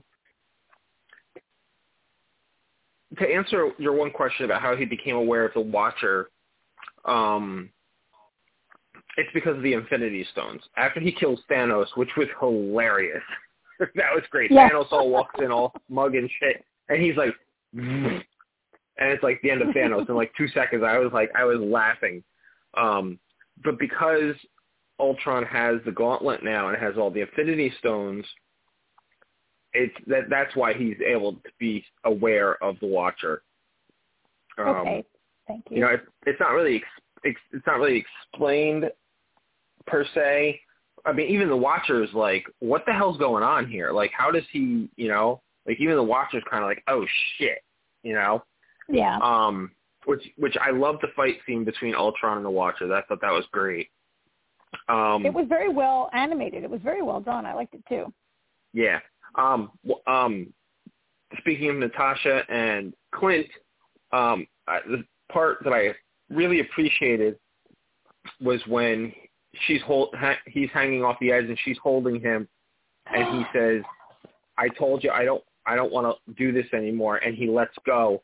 It's kind of a flip of Endgame when they go to get the Soul Stone and they're fighting over who's going to sacrifice himself for the Soul Stone, and he's holding her and she lets go. So it's kind of flipped on that situation.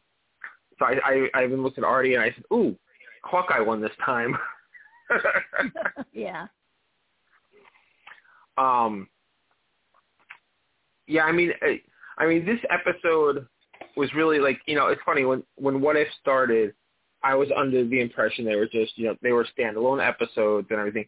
But as we get, you know, because we're getting into the multiverse and everything, and these are canon and everything, you know, when the way the Thor episode ended, where we see Ultron with the stones and everything, and then to get this episode, What If Ultron won, we kind of see that the end of Thor, like this is kind of the prequel to that in a way. Yeah. And you know, it's you know, it's kind of disheartening. You know, it's like, I mean, even in our, you know, the real world, in our own history and everything, we could play the what if game with plenty of things. What if Nazi Germany won? You know, what would our world look like? You know, what if Stalin won? You know, so you know, there's lots of parallels to make there, but I mean, ultimately, it's going to just bring everything together. The finale. I mean, ultimately, the finale, we're going to have a multiverse of Avengers. Is what it looks like. You know, the watch. You know, I mean, you see the evil Doctor Strange at the end there. The Watcher's like, the Watcher's supposed to observe, but in this case, if he just observes, all of humanity and every multiverse is going to get wiped out because of Ultron. Because Ultron's supposed to be about keeping peace, and Ultron in his wiring thinks that, well, the only way to have total peace is just to annihilate all humans because they're the problem, which he's not wrong. No. But it kind of defeats the purpose. And yet there was a part where Ultron is, like, alone, right? They're like, oh, the Watcher says, like, after he wiped everyone out, he was alone, and that changed him. Yeah. Right? That Ultron being alone, like, that Ultron never really thought that far ahead. Well, he no longer had a person he's in. Right. Well, he no longer had a purpose when he never had a purpose anymore because he was done. He succeeded. He killed everyone, as far as he knows. Yeah. And it's like, now what? You know, he no longer has a purpose until he becomes aware of the multiverse, and then he's like, oh, cool. But I mean, what I see happening, I think it's pretty obvious. The Watcher is going to collect heroes from each of the episodes that we've seen to have a final battle against Ultron. So, you know, he's going to go grab Captain Carter, you know, one of the Black Widows. We've got a couple Black Widows. Probably. But I hope he doesn't just like pick and choose people. I say each episode, grab everybody that you can, because 6 or 7 people isn't going to be enough to defeat Ultron with the Infinity Gauntlet. I mean, Ultron's hard enough to defeat without the Gauntlet. Yeah. And now he has the Gauntlet, so you need even more. But you can get different versions. Like already in this episode, we had Doctor Strange, but it was the Dark Doctor Strange, right? I forget what they call him, but it was the Dark Doctor Strange who achieved a lot of power by eating all those like different demons that came through the portal or whatever, right? He's not the same Doctor Strange, he's more powerful, and he's also learned like a hard lesson, right? And then we've also had we have the version of Killmonger, we have the version of Black Panther who became Star-Lord. And we have the version, you could get all these heroes who, in some way, some have additional power, some of them have additional, insight into themselves or whatever, right? So that's a really good, idea. And we know that so many voices are in the last one. I am a little worried about, you talk about these things all being canon, leading to the multiverse of the next phase of the MCU or whatever. And it's all so messed up. I don't know. I kind of liked the idea. There's sometimes where I like the idea of crushing the multiverse because I just don't want to see so many movies. I have to think about which universe are we in and all this, right? It's hard to, right? It's hard to keep track of. And it's also like a get out of jail free card for writers, which bothers me a bit. Well, if it depends on how they do it. I have no idea, obviously, how they're going to do it and everything. And I don't think the multiverse is going to be something that stays. You know what I mean? Phase 4 is going to be all about the multiverse, and maybe even Phase 5 because of how, and then again, I don't know how many years it's going to take for Phase, what their plan for Phase 4 is overall. But I think maybe at the end of Phase 4, it's going to come. Something's going to happen where the multiverse is still going to be there, but interacting in between it is going to be something that's minimal. You know what I mean? It's not going to be as extravagant. I think.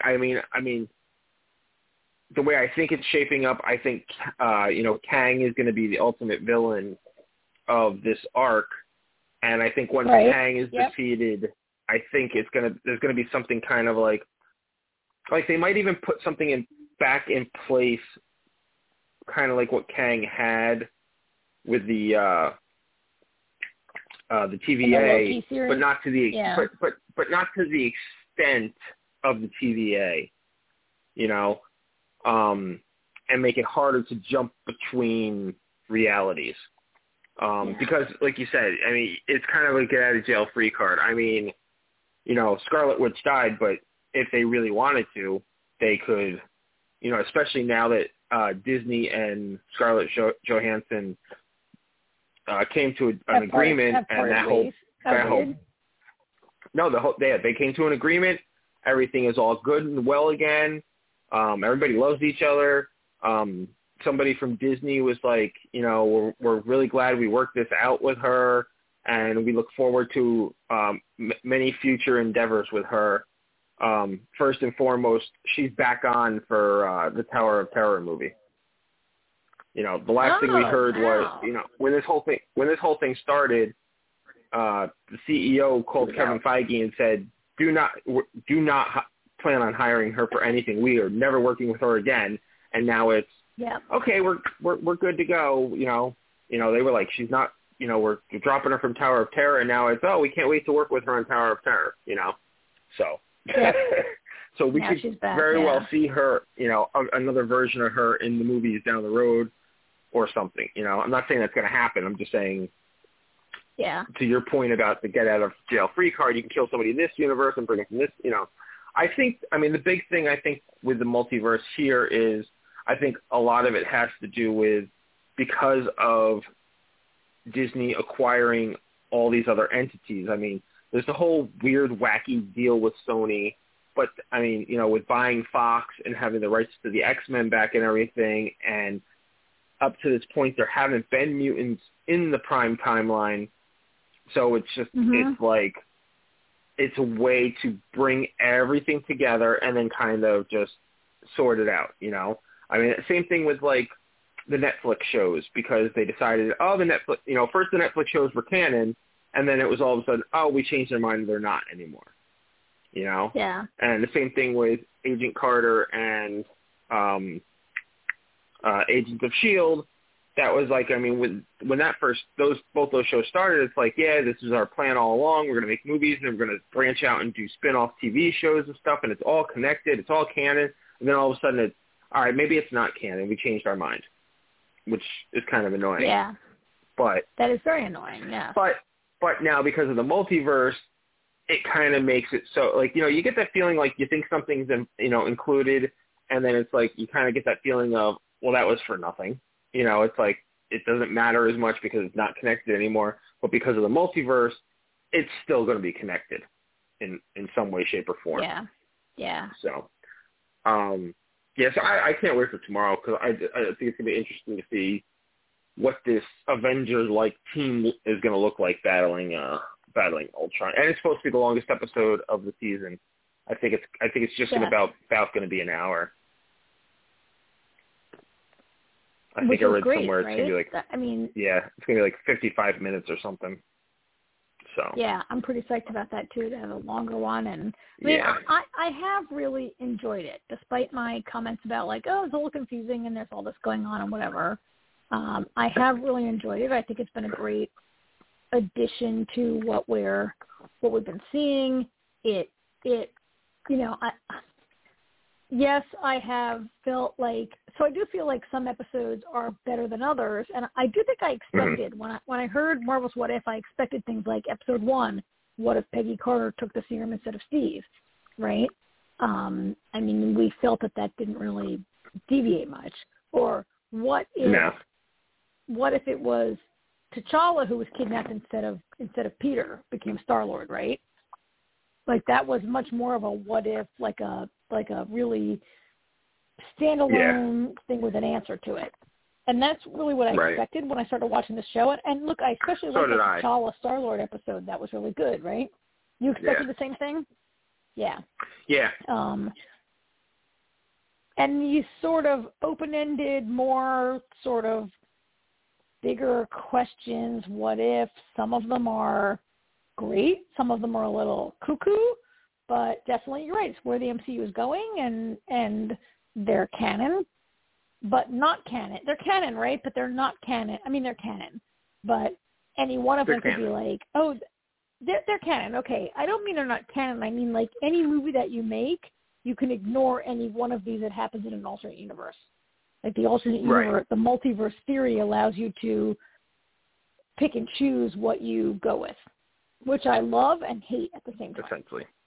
Yeah, I know what you mean. So there was it's one of the funny things, there was supposed to be 10 episodes this season. And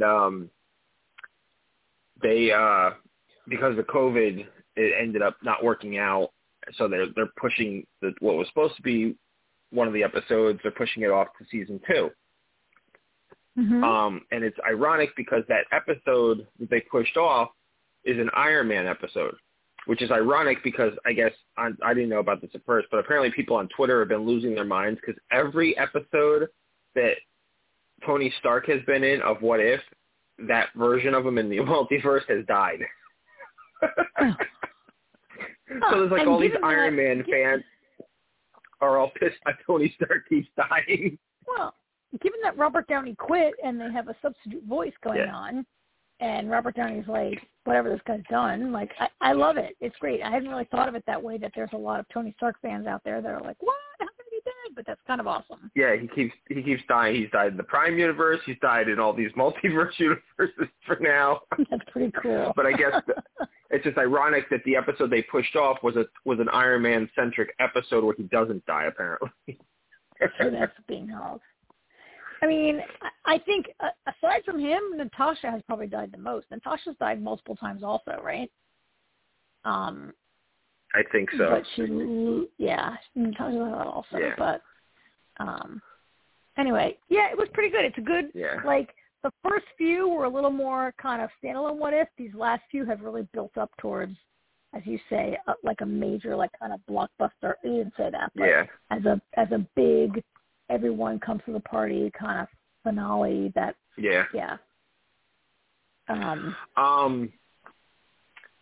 You've seen the Spider-Man teaser, right? Yes. All right. So one thing that everybody has agreed upon the whole, since the teaser first came out is Doctor Strange seems weird in the episode, or in the teaser, and lots of people there's been theories about maybe it's Mephisto who is the Marvel's version of the devil, all these different theories floating around and everything. But now, because of What If, the big theory, and I like it and I think it may be the case, is people are speculating that the Doctor Strange we see in the Spider-Man teaser is the evil Doctor Strange, which is why he's kind of like, whatever, I'm just going to do whatever I want, which I think will make things kind of interesting. That'll be kind of cool. Like, people were focused, when that trailer finally was released, people were really focused on, like, the idea that Doc Ock is in it, right? But there is that. I mean, Doctor Strange has he's got that weird little white hair thing in it, and he's got, like, is that new, right? Yeah. But he does look like creepy Doctor Strange. Yeah, you're right. Yeah. So and maybe we'll nobody really noticed that until that episode until 2 weeks ago. Exactly. Right? Which is amazing and really, that really speaks to the top level creative people, like, keeping an eye on that. Maybe not even, I shouldn't say top level creative, but there's like these sort of traffic people or continuity people, I should say, at the top who are watching all this stuff, right? Yeah. And you know what? You're making me think, like, okay, so can I just harp on Walking Dead again? Because that is Scott Gimple's job, and he is not doing it. And Marvel is doing great, right? Marvel is doing a great job of having continuity people at the top watching this and making it awesome. Yeah, the way they have this mapped out, it's like, I'm sure, I wonder how far out they actually have it. Like, okay, this is, this is mapped out here. And there's been stuff that's coming up that is callbacks to, phase 1, Yeah. The way they have it set up. So. And they're schooling everyone else on how to do it. And, like, the obvious thing is DC, because we all want to, like, criticize DC for not being nearly as good as MCU. But it's not just them, but many, many other. This is like George Lucas level of control. Not really, because George Lucas is one person trying to do it. But this is Star Wars level of sort of continuity, where you have all these people, like, paying attention to it and making sure, even in Star Wars it didn't make sense, but they stuck to it. Yeah. I was just going to say, I don't know if you want to use Star Wars as an example, because they constantly retcon themselves. Well, but Marvel does. Marvel has but I know what you mean. Stuff, but you're right. Star Wars is worse. Yeah. Yeah, I know what you mean. Well, Marvel retcons stuff, yeah. You don't introduce a multiverse unless you want to retcon some stuff, but whatever. Sure. I'm excited for next week. I'm excited to talk about it. I hope Jamie will catch up and talk about it also. Yeah, that'd be, hopefully. Yep.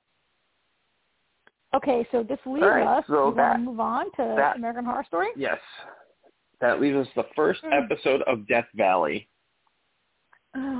First thing I have to say, this is only the second time that I can recall ever seeing Neil McDonough play a good guy. Right? I don't think I've ever. I don't think it. When was the first time? I can't remember the first time. He played a character named Dum Dum in the first Avengers, Captain America. Oh right, yes he did. He was a good guy, but he was a little bit of a sideline comic reliefy guy. Neil McDonough is always a horrible character, horrible person. He was great in that. He plays Eisenhower, right? So whatever. Yeah. How did you? I felt like I watched two different shows, and that was the whole point, right? That there's two different things going on here. Yeah. I assume also they'll come together. Unfortunately, I felt like there were two different levels of quality on display here. And one half of the show was so much better than the other half of the show. And which half, AJ, do you think I'm talking about? I think the first half you're talking about was better. Hello, yes. Yeah, right? I'm sorry. Do you agree? No, I agree. Oh, yeah, absolutely. You know what? I was kind of disappointed when I knew it was going to happen, but when it went to present time, I was kind of disappointed that it went to color. I was enjoying the black and white feel of it. Me too.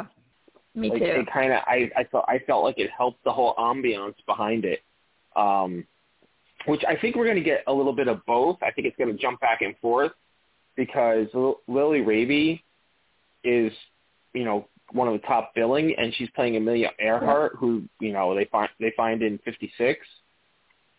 So I can't believe that that's the last we've seen of 1956. I gotta believe we're going to see more of 1956 each episode. I mean, I hope so, and I think you don't cast Lily Rabe and Neil McDonough without intending to show them a lot more, right? Yeah. And what's Sarah Paulson's playing Mamie, so I mean, all the big names so far are in the 1956 aspect of it. So I got to believe we're going to definitely see more of that. Yeah. I really loved the first half and the whole black and white thing going. I mean, I felt like they did such a good job of channeling and paying homage to so many classic. I mean, I saw The X-Files, I saw Alien, I saw every single black and white movie. I saw The Day the Earth Stood Still. I saw so many great things in that. And yet it also was a really great story on its own. It was sort of an independent way of the aliens approaching and what they did. Like, the aliens could explode your head. What? That's kind of new. And I thought it was so well done. Go ahead. I coined a phrase for myself. I call that the head splat. Nice, the head splat. Yeah, that's what it was, a head splat. It was great, right? And it was sort of a new thing. Yeah. I loved all of it. I was really interested to see what was going to happen in the 50s. I never really would have told you that I thought Neil McDonough looked like Eisenhower, and they really made no effort to make him look different, but he was great. I liked all of that. And I wanted to see what would happen. Even though I've seen that movie 100 times, I wanted to see what happened. And then we jumped to modern day, and what the hell? You know what? I felt like it was 1984 had intruded on my show that I'm trying to watch. AHS 1984. Not George Orwell's 1984.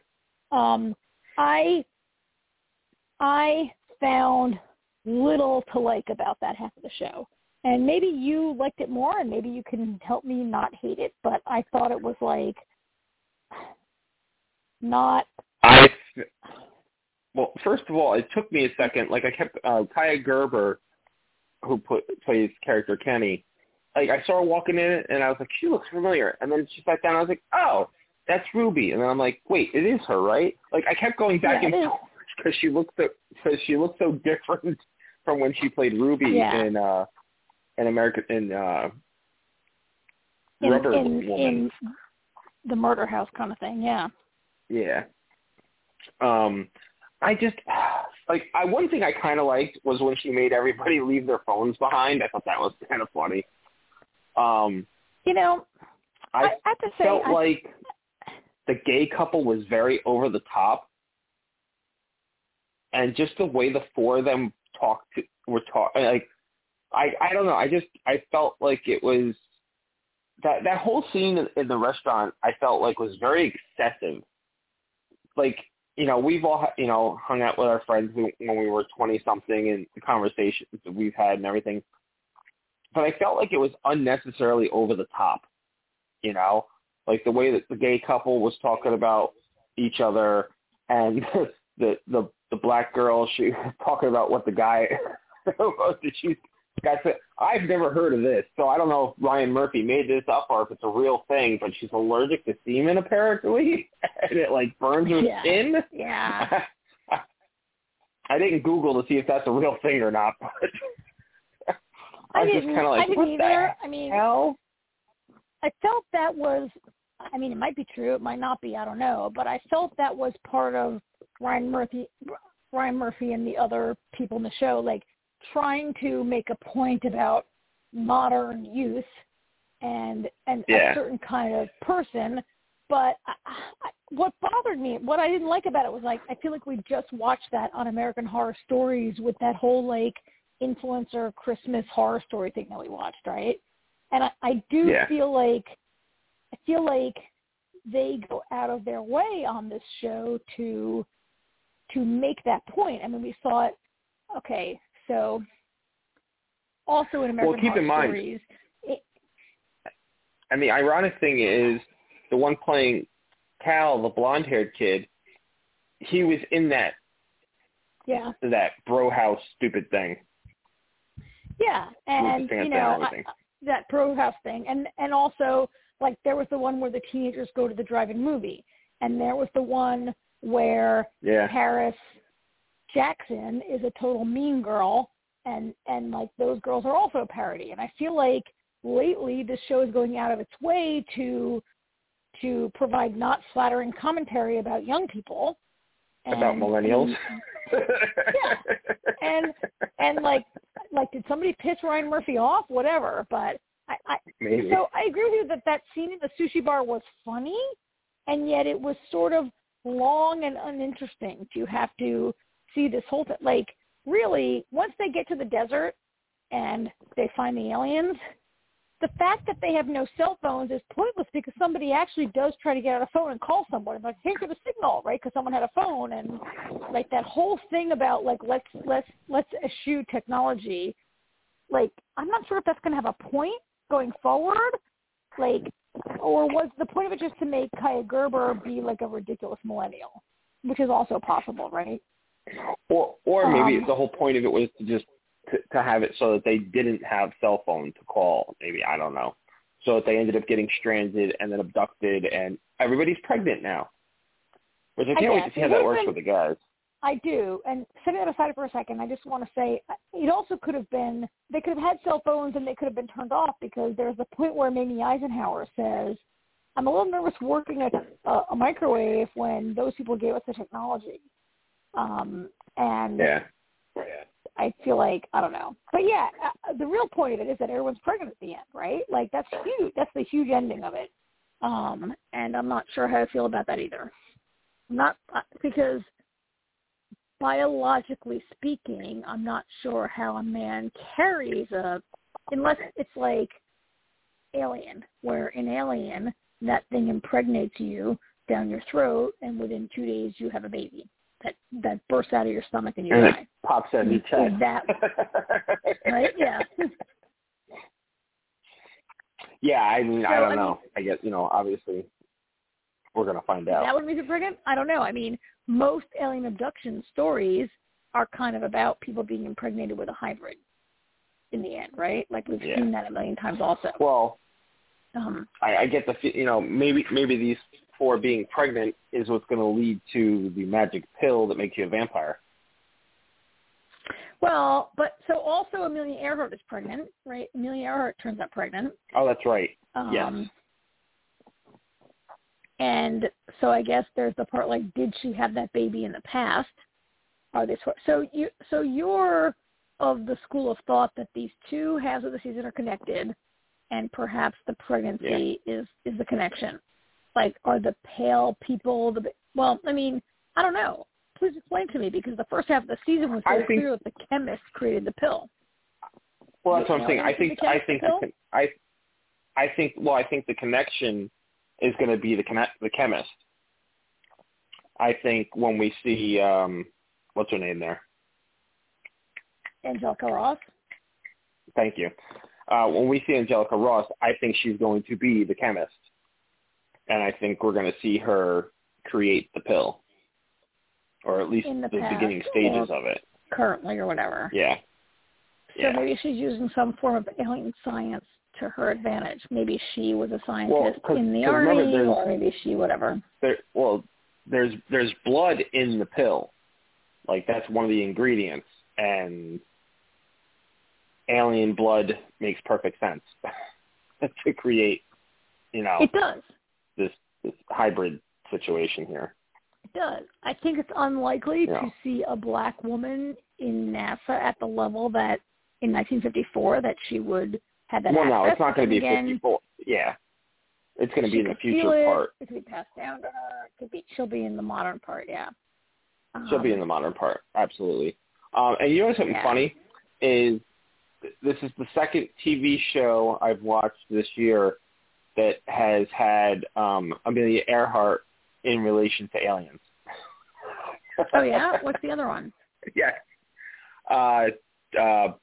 Legends of Tomorrow, the DC show on the CW.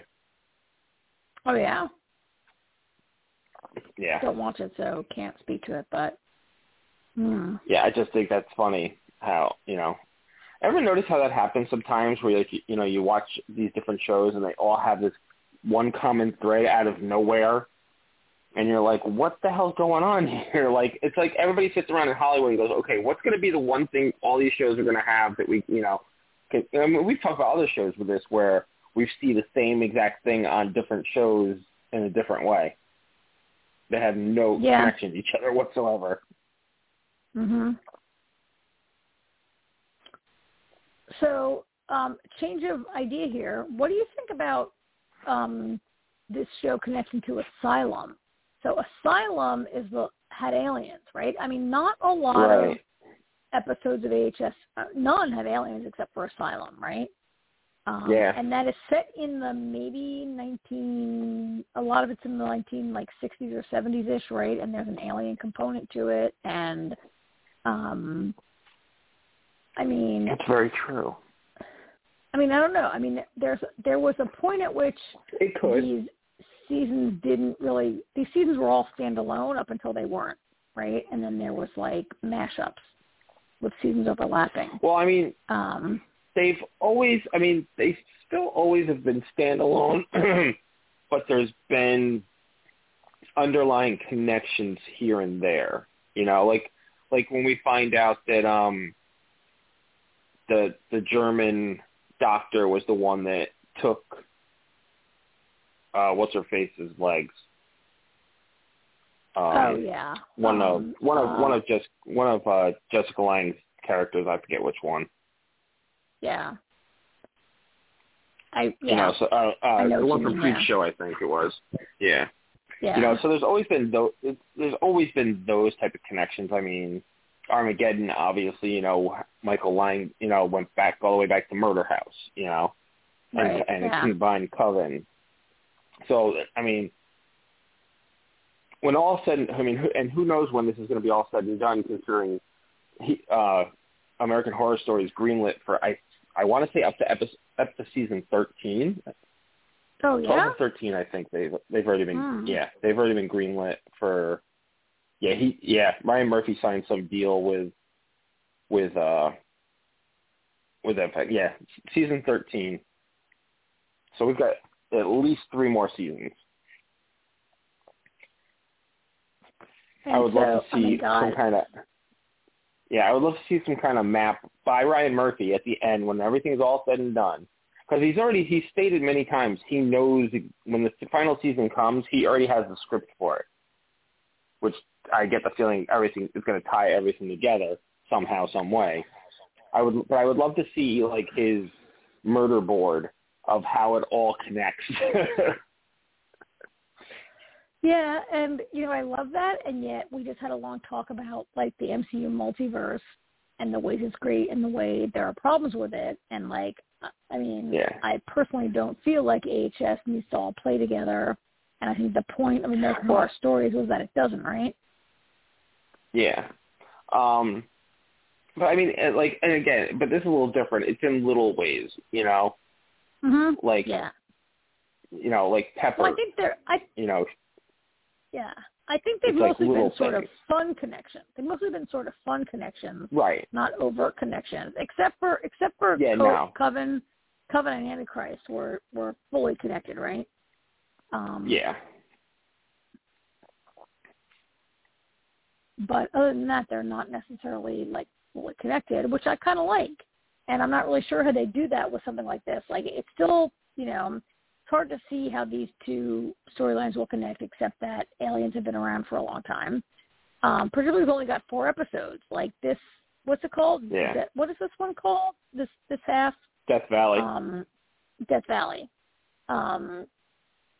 It's hard to see how they will go in 4 episodes, particularly when, I mean, I thought the whole second half was kind of, like, unnecessary. Like, we spent a lot of time, teenagers, for no real reason other than to really not like them and hope that they die.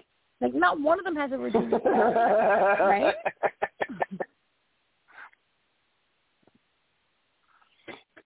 Right? Like, do we care about any of them? Which one do we hate the least?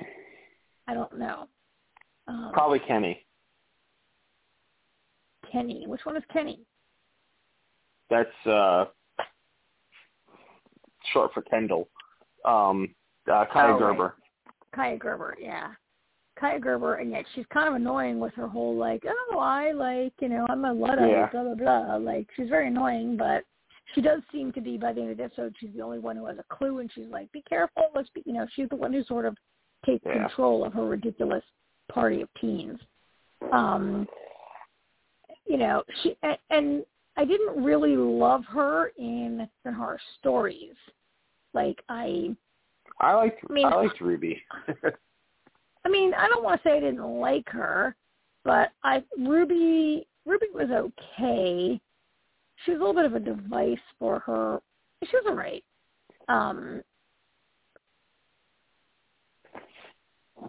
She does seem a little bit, I mean, I guess playing Kendi, I mean, it's a little bit more like who she is. And I don't mean that, I just mean that it's a normal, contemporary 20-something. Right. And she's better suited for it. I'm not really sure that she has any, like, she's the first one to realize she's pregnant. I guess maybe her whole, like, I don't want technology thing has to pay off, right? They could not have made such a gigantic deal of it in this episode for it not to mean something before the season is over. It can't just be about parodying. Yeah, no, you're probably right. Right? You're probably right. I'm sure it's gonna. I mean, Ryan Murphy is, you know, famous for, you know, giving us the most insignificant detail and having it be the biggest detail, you know. So I wouldn't put it past him. Yeah, I mean, that has to be. You know, they're supposed to be smart. Like, at this stage of the game, I mean, we're in season 10 here. I don't count anything out or take anything at face value anymore. Yeah. There's always a twist. They made a huge point of saying that all 4 of those kids go to either Princeton or Yale or, like, Harvard, right? That was a huge deal. And so I'm like, are they making them out to be smart so they're not the usual dumb people? But again, I think that just because you go to Harvard or Yale doesn't make you have any sort of ability to function in the real world, right? It just makes you, like, academically smart. Yeah.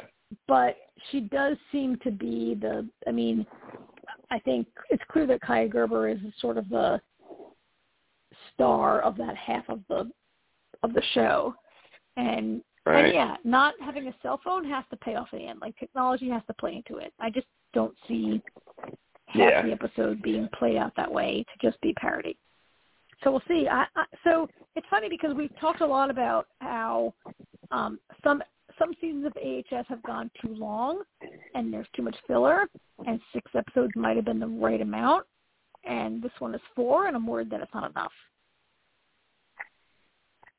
Yeah, especially as disappointed I was in the finale last week of the Red Tide storyline.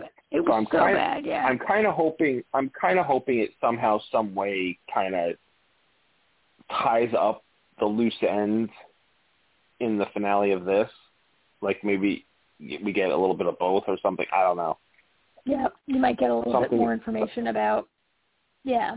Yeah, something that's going to make more sense to me than what they gave us. And it's interesting the way they're doing it because it's being done backwards. You know, we had present time and now we're getting what led up to it. You know, assuming I think American Horror Story generally does that better. Like I feel like Asylum, which was set in the past, is one of my favorite seasons, and Coven, which was not totally set in the past, but had a very sort of like, I felt like the Coven was sort of stuck in the past, and in a historic, they weren't in the past, but they sort of like, I loved the way Coven was like historical. That. Yeah. And while I didn't like Motel or Hotel or whatever, that dwells in the past also a little bit, and I feel like they do that pretty well on this show. Yeah. And that might be partly why, this period bit in the black. I'd love to see the whole black and white part. Like I'm excited about that. That was really cool. Yeah, I hope we definitely get more of that each episode than the present time. Again, Neil McDonough and Lily Raby, you're getting them. Well, yeah, I think, and also Sarah Paulson as Mimi Eisenhower. We hope to see more of them. So, all right, so we'll have to wait another week. Good part is we only have 4 weeks. Bad part is we only have 4 weeks. Well, we don't know if it's good or bad yet. Yeah. Time will tell. So, all right, folks, that is a wrap for us tonight. As Jamie said, Gary Morgenstein will be joining us next week to talk about A Black and White Cookie, and we will have our regular slew of shows. How much you guys got left in Roswell, do you know? Next week is the finale, thank God. It's so bad, thank God. I was going to say, and hopefully we'll Karen, I know you like, next year. I was just going to say, I know you like hate watching shows. I mean, God knows we hate watched The 100, but by the time we were hate watching it, we were already 4 seasons in. This is only season 2 of Roswell, right? It's season 3. It's season 3 with any luck. Oh, is it season 3, really? Season 3, yeah. Season 3. It might get canceled. We can only be lucky. Or we'll drop that, yeah. We're back next week. Go ahead. I'm very mad at my Hulu. Why? Because Big Sky is back. Oh, I watched. Did you watch it? Did you watch it? Oh, hell no.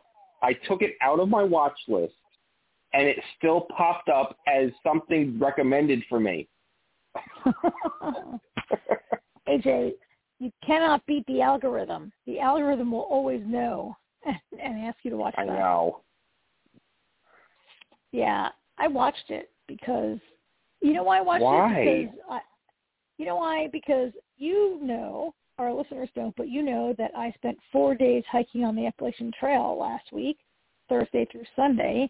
When I got home Sunday night and all day yesterday, I was like incapable of moving off my couch, and I just watched my whole DVR, and then it recorded Big Sky, and I was like, well, my legs hurt. I can't move, so let me just watch this shit. And it was bad. So I have to, I've learned I need to assert control of my DVR. I watched it. It was bad. We will not be covering that show anymore.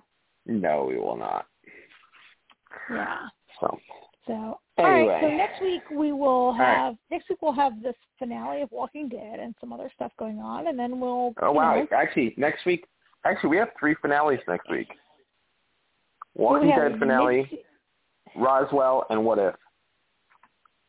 Oh, so Walking Dead is only the mid-season finale, but Roswell and What If are the season finale. So great, good. That'll give us time to, I don't know, go to bed earlier. Probably not, but okay. All right, and course, next week Gary's with us. So all right. Yes. All right. Well, thank you everybody for listening, and tune in again next week. Have a great week.